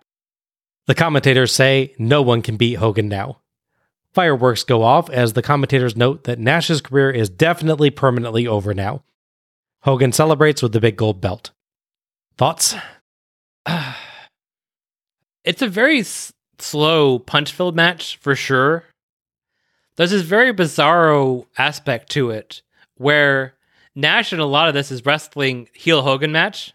Yes. Against face Hogan. Yes, exactly. Also, his headlock is weird. His headlock isn't a normal, like, crusher. It's like he has his arms, like, in like an X pattern or something. Yeah, it's like weird. I noticed that too. He's, like, grinding on his cheek or something. Yeah, it doesn't look bad, but it's a weird It's very odd. way of putting it on, yeah. Yeah. He's not really using his bicep, but he's, like, trying to rub the bone against the bone or something. Yeah, I don't remember ever seeing Nash put on a headlock like that before. It feels unique to this match. Right. It's weird that they say, Nash doing the boot is Hogan's move, because we know that's Sid's move, obviously. Obviously, that's a Sid thing. Come on. It's so bizarre. This match is basically a Night and Days Hogan match, but it's 1999. Yes. We're also the new millennium, aren't we? That's not the whole point of Sid Vicious. But yet, here we are, and we're surprised that this happens. Yeah. I mean, maybe you could argue that Nash is surprised because Nash never teamed up with Face Hogan, so we never saw this firsthand. Yeah, and Hogan's been a heel for so long that I don't know if Nash has ever actually fought him in face mode either. I don't believe so. He's conspicuously absent when the thing starts. Right. One, to do a movie, but also to sell the story. If you can assume that Nash has never watched wrestling in his entire life, then he may not have seen the usual Hulk up sequence and Hogan's general face act. But yeah, that's always the thing with that entire sequence is like, there's a lot of guys that do kind of their version of a Hulk up sequence, right? Sure. They have, magic recovery from the damage they've taken. Cena. A couple others on this show, in fact. Yes. And then a certain sequence of moves that almost always happens before the end. Like, I mean, even Bret Hart had his, what they call the 5 moves of doom. Correct, yes. Or, Goldberg always having the spear jackhammer combo. Mm-hmm. But there's ones that are a little more believable where it's more the guy himself doing a certain sequence of moves. Right. And then there's the ones that, like the Hulk up, eventually get to that point, but have this weird moment that always happens where the heel has to do a specific thing. Yeah.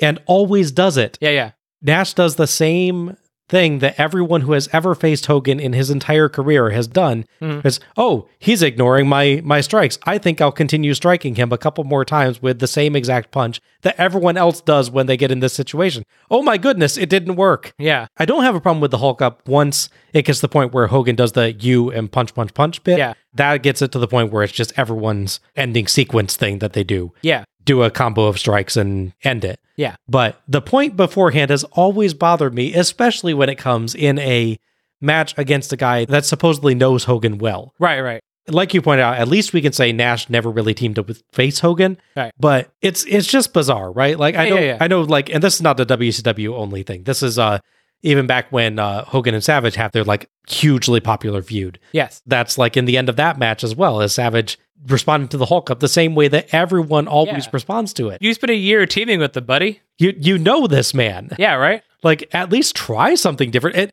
It wouldn't even bother me if they tried something different and it didn't work. Mm-hmm. Obviously, the entire point of the Hulk up is that he's like supercharged by energy, so he's able to shrug off whatever you do. Yeah. But that doesn't mean you always have to do the exact same move. Yeah. Anyway, sorry, go on. Yeah, no, it's a bizarre thing where Nash falls for all the same tricks and it has the exact same result. Yeah. This was not good. I do have to say Hogan and Nash's big characters make it a little better than the prior slow plotting matches without much variety. Sure. But it is still a slow plotting match without much variety. It's almost entirely basic strikes. As you pointed out, almost exactly the structure of the Hogan Giant match from 96. Just with 2 very experienced performers in the roles they're entirely comfortable with, instead of a rookie and a recently turned heel. Right. So in other words, this should have been a lot more complex and a lot better. Correct. But it wasn't. No. And again, if you didn't see that finish coming from a mile away, congratulations on finally escaping that time vortex you fell into back in the early 1980s. It was a little bit fun to see the Hulkamania act again after so much NWO Hogan, but that wore off pretty quickly. Yeah. It just can't sustain the match on his own. It's the problem. They needed something more. Yeah. And the guys just didn't add anything more to it. Well, that's the other thing. Okay, so as we established, the trio is Rick Steiner, Sid Vicious, and Kevin Nash. Yes. And when it's the most important match of the show, where are Rick Steiner and Sid Vicious? Yeah, you could have had some more interference in it. Or at least attempted interference. Yeah, and have them run out and they try to stop it. And just honestly, like, I mean, well, Hogan is not my favorite either. I think it's an interesting thing, right? Like, you defend Sid Vicious more than I will ever defend him. Right. Sure. And I think I have a little bit more of a soft spot for Hogan. I think just owing to his tremendous success in the business that I appreciate his charisma, I think is okay. Yeah, sure. But I'll still, even with that, I'll admit that he's not my favorite, but he's better than this. Yeah. And Nash is better than this. Both of them have demonstrated repeatedly in earlier matches that they have more to offer than they offer in this match. And it feels so weird, especially because it doesn't look like they're angry at each other. It doesn't look like Hogan even looks like he's having a good time for a lot of the match. So it's weird that we don't get more from them. Yeah. It doesn't feel like this is all they have. Yeah. It just feels like they don't give it, but there's not like a reason for it. Like, okay, easy booking. So you get to the ending part where he's going for the big boot leg drop thing. He does a big boot, and as he runs out the rope, Sid Vicious grabs his ankle. And at very least, it distracts him. He's like, hey, what are you doing? And then they circumvent the straight Hogan ending, and they get there in 5 minutes after some more interesting stuff happened. Right, yeah. I don't have a problem with Hogan winning this match. No. That's fine. I don't even have that much of a problem with the whole, like, kick out of the jackknife powerbomb thing. That's Hogan's thing. Yeah. And it's not like the jackknife is a move like the diamond cutter or something where, like, no one ever gets to kick out of this thing. Mm-hmm. But just the fact that, again, it's the exact same thing we've always seen from a Hogan match. Admittedly, we've been a few years since we've seen it, but the fact that we just see this again, and that, like you said, there's opportunities to evolve this match. There's opportunities to do something else, and they don't. Yeah. Thinking of face Hogan matches, ones that I actually liked. Mm-hmm. I remember being reasonably pleased by the one he has against Kidman on Slamboree 2000, I think it was. Yeah. You know, they do something different with that. Sure, yeah. That match, I think, proves that you can do something different with Hogan. Yeah. He is able to evolve his formula and do interesting things with it. And I realize that part of the point of this match is bringing back the old formula that has been missing for about 4 years. Mm-hmm. But it just needed to be more. Yeah, agreed. And I think you still could have done the bringing back the formula, even still done the whole Hulk up finish and everything, but had more interesting things happen in the middle of it, and that's what's missing. Mm-hmm. Agreed, 100%. Hogan, as mentioned, would be challenged for the title by Sting. Okay. I'll still see how that makes any sense after, again, just losing to Sid, but sure, we'll figure that out. I think this is approaching the one point in his career where Sting actually does turn heel as well. Maybe. So, do you want to guess how long until Nash appears on Nitro? 3 months. No. He reappears on the October 4th Nitro. Okay. He doesn't actually come back and wrestle on the October 4th Nitro. He comes back through the crowd. Him and Scott Hall appear and sit in the front row and he, quote, bring the band back together. Gotcha. He makes one more appearance. He just appears after this. He makes one more appearance, however, on supposedly the last show he was the head booker on, which is the October 10th Thunder. He appears at the beginning of the show. He's the guest commentator for the show. Okay. He explains that he booked himself into the best angle he could, which is retirement. Oh, geez. And that the front office wanted to recoup some of the money, so they made him a commentator. He then proceeds to tell stupid jokes and mix up people. He mixes up Al Green as for a tag partner with the Reverend Al Green, for instance. He mixes stupid names for people. He makes fun of video package because it doesn't start correctly. Like, there's a weird thing where the package doesn't have the sound playing, so he just talks over it. He basically just riffs it on the show, apparently. Okay. I will give him 1 point, however. The main event match on that Thunder he books is a tag match involving La Parka. Okay. Well, you just won your MVP for that night, right? Yeah, he booked La Parka in main event match. Sadly, with Buff Bagwell. Okay. So, mixed blessings. I can picture Nash on commentary either going really, really well or really, really badly, depending on his mood. He really, really thinks he's funny. That's the problem. I can honestly see, like, if he's in the right mood for it, he could be quite a good commentator because he's a good talker. Yeah. He's got a lot of charisma. He obviously knows the business. He's been in it for a long time. Uh-huh. And he can be quite funny. Yeah. He isn't always funny when he thinks he's funny, but he can be quite funny. Yeah. So I can see that actually working. It's not like it didn't, but I can see it actually working. So do you know how long it is before he actually does wrestle again? I know he is in 2000 at some point. I don't have the exact appearance, but I know obviously he's back for the NWO 2000 angle, which he's hinting at on that show there. Yes. Tony proclaims this is Hogan's best ever title reign, as we get one more crappy, shaky helicopter shot to sign the series off. And Road Wild 1999 is done. Overall thoughts on Road Wild 1999. Okay, so like last year, they had the good set. Mm-hmm. Also, like last year, they didn't do anything with the good set. Yep. You can book a street fight and have it take place specifically on the street rampway you have, for one. That'd be fun. Yeah. The match quality is pretty varied, but unfortunately it tends to vary towards the bad or in very bad. Mm-hmm. I'm not as negative on the whole show as you are, because I give certain people a little slack one way or the other, but I'm not going to pretend that the last half of the show minus the DDP Benoit match is great. Right. It's definitely not great. Some of it is very, very bad, featuring people you really know can do better and know should do better, and you honestly don't know why they're doing what they're doing. Yeah. It's also odd, as mentioned before, it's oddly put together because in 3 tag matches in a row, 2 which are 6-man tag matches, Mm-hmm. and then nothing but singles matches the rest of the show. Yeah. You make your singles matches stand out by having tag matches and vice versa. That's kind of how that works. Yeah. If memory serves, the last 3 shows had a total of 2 tag matches per show. I think so, yeah. And they're all spaced out. One's like Exactly. opening and one's like second some event match. Yeah. And even not as good shows like 98 would have Battle Royale, which wasn't great, but at least it's a different kind of match. And Mhm. Yeah, you had much more variety, it felt like, in the previous shows. yeah, it's just front loaded with decent tag matches that are perfect and have issues, albeit small ones, and then singles matches which range from really dull to okay but not great to Dennis Rodman versus Randy Savage. And then you have this bizarre return to 80s Hogan on a show that's all about building up the young talent like Benoit, who you're building up as nearly Superman as defending of the US title. Mhm. But don't worry, Hogan's still here and he's still 1983. Everything's great. Yeah. The end. Yeah, 4 shows in, you would think that WCW would have a polished, well-crafted show that ironed out the problems of prior years. You would very much be wrong. Yeah. This was by far the worst of the Hog Wild, Road Wild shows, Agreed. beating out the quite bad 1998 show by a fair bit. Uh-huh. The bad on this show was more sustained and just plain boring, and the few good points on the show do not rise to the level of the good points of 98. The first 3 matches vary between okay to moderately good. Mhm. The 4th match falls off a cliff. Oh, yeah.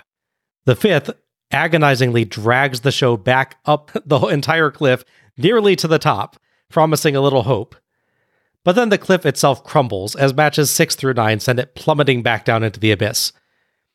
And there's a lot of people I like in those last 4 matches. Yeah.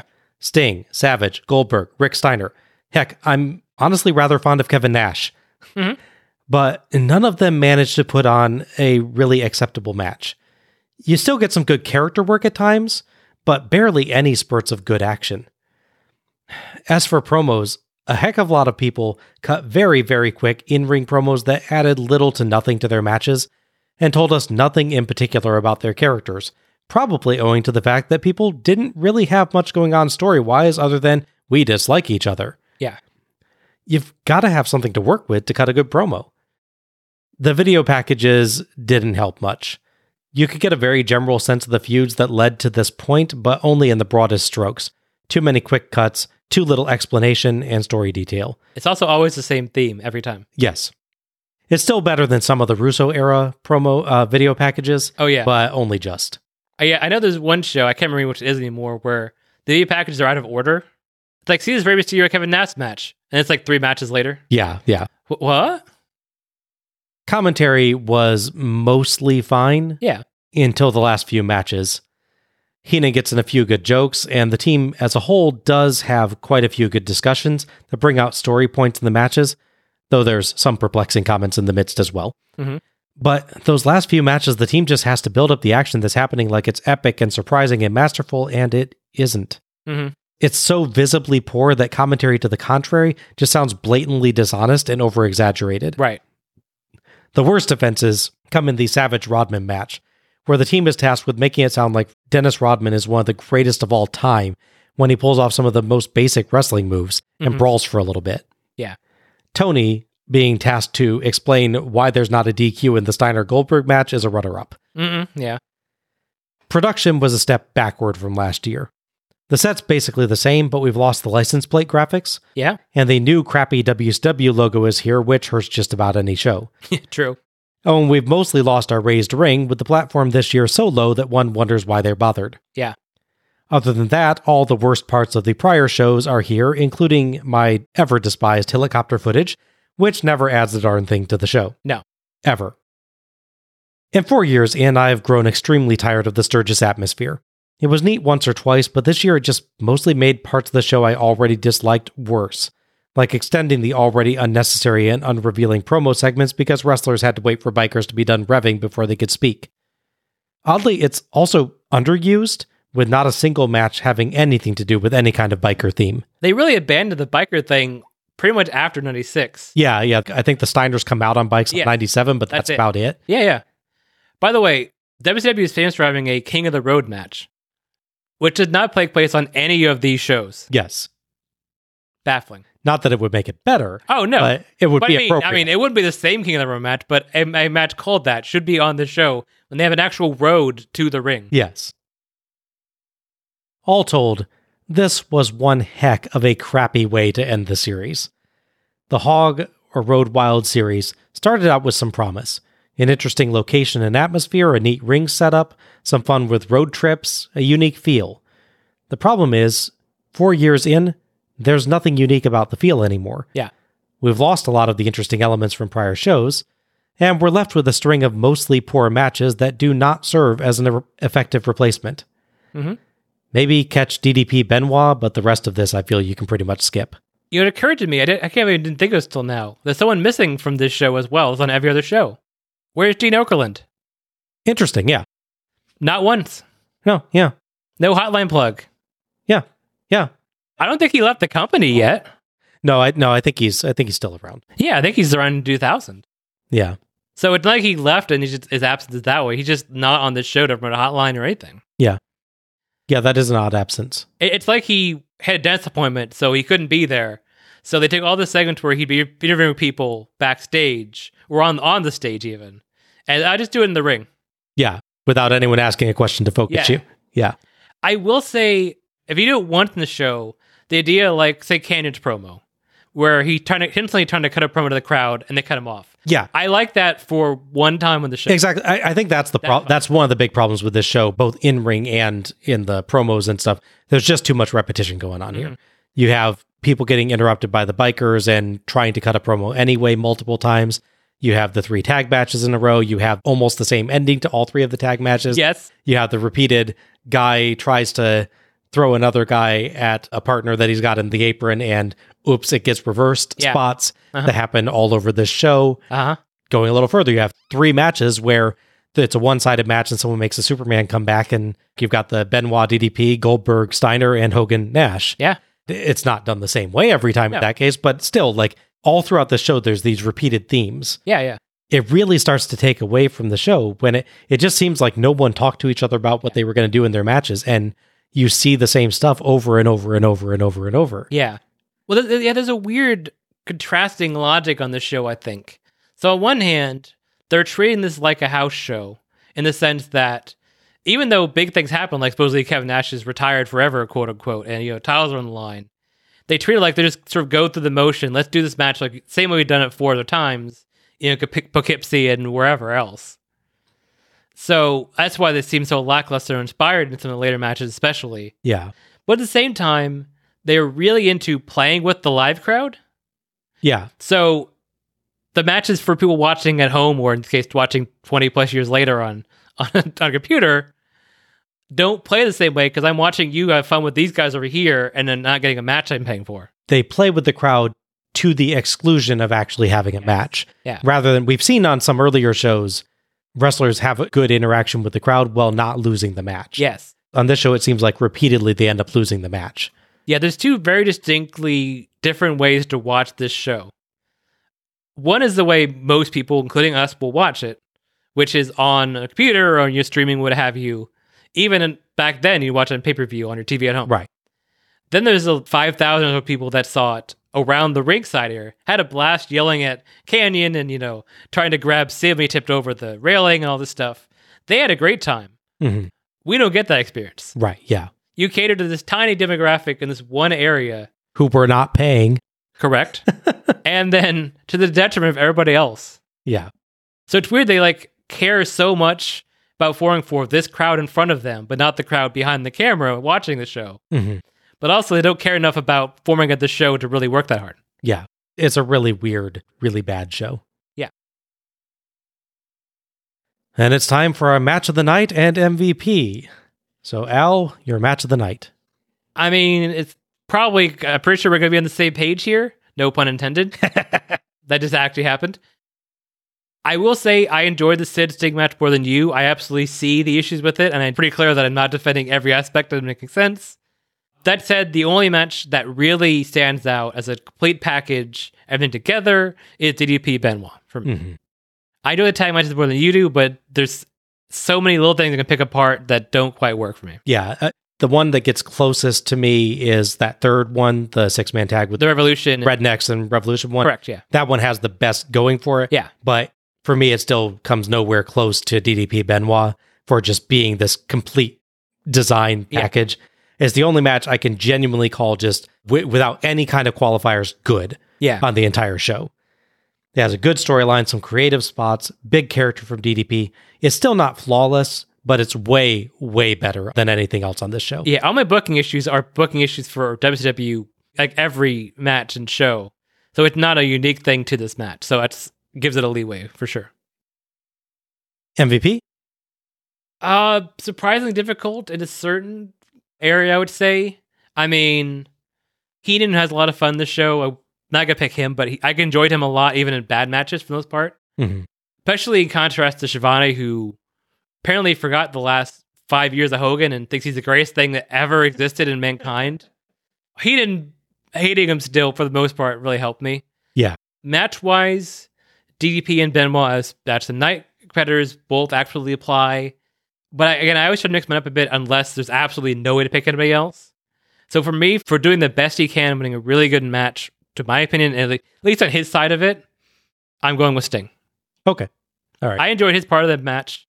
You can argue the booking of how the match was together, but I thought his performance, he had the energy that was lacking in a lot of matches. Regardless of whether he succeeded or not, Sting was clearly trying. Exactly. Like he's the one guy in those last 4 matches that I think is really, really clearly doing his best. Yeah. I didn't feel like it got there as a match still, but I can still appreciate, definitely Sting is trying his hardest. It's a real close one for me with him and DDP, though, for sure. Well then, you'll be pleased, because I am picking DDP. Kind of figured that. Yeah. I thought his strong character work and great offense are in large part responsible for the only match on the card that I genuinely fully enjoyed. Mm-hmm. With it being pretty one-sided, it was left to Page to keep it interesting, and I think he did a really good job of pacing his performance and keeping up the character bits to draw people in and keep the audience involved, providing the show's only real high point. Yeah, there are people that can have a good match, but they will sometimes forget to or drop the character aspect during it. Mm-hmm. They'll start working a match, and then, oh, right, I'm playing this bad guy, and then randomly taunt the crowd. Yeah. He's very consistent with that throughout his match. He does a good job of integrating the two sides of his performance. To go back to our point about the show overall, Page is the one guy on the show that I think truly, truly gets, I'm working with the crowd, but I'm also having a match. Yeah. You know, he's doing all the crowd work and taunting and interacting with them all over the place without ever losing the flow of his match. Agreed, yeah. That's what hits MVP for me. I would have considered one of the announcers, I think, also on this show if it weren't for the last 2 matches. Yeah. On those matches, I think their commentary just goes off the rails. Mm-hmm. Yeah. Schiavone especially for me, yeah. And that wraps up our review of Road Wild 1999. If you've enjoyed listening to us tonight, you can find us on Twitter or Facebook as Let's Go to the Ring. Links will be available in the episode description. Follow us for episode announcements and other show details, and share your own thoughts about each show as we go through. You can subscribe to our show on Apple Podcast, Google Podcast, iHeartRadio, Spotify, Stitcher Radio, TuneIn, Verbal, or Audible. And please, if you've enjoyed this show, give us a rating or review, and share the show through your favorite social media platforms to help others discover us. Many thanks to OSW Review for attendance at pay-per-view figures, and to Gina Trujillo for our logo. That's the final Road Wild show.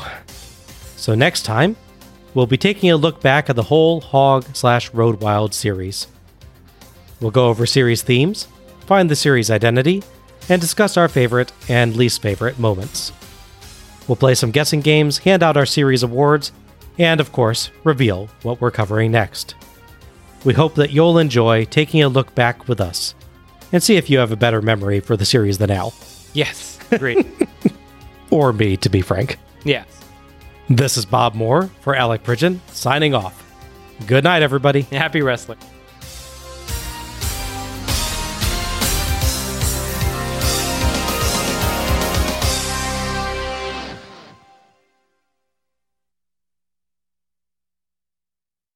He reappears on the August 4th. Or Jimmy, hold on. Please again. He reappears on the October 4th Nitro. Okay. Slightly better, because that's the August 4th is before the show. Yeah.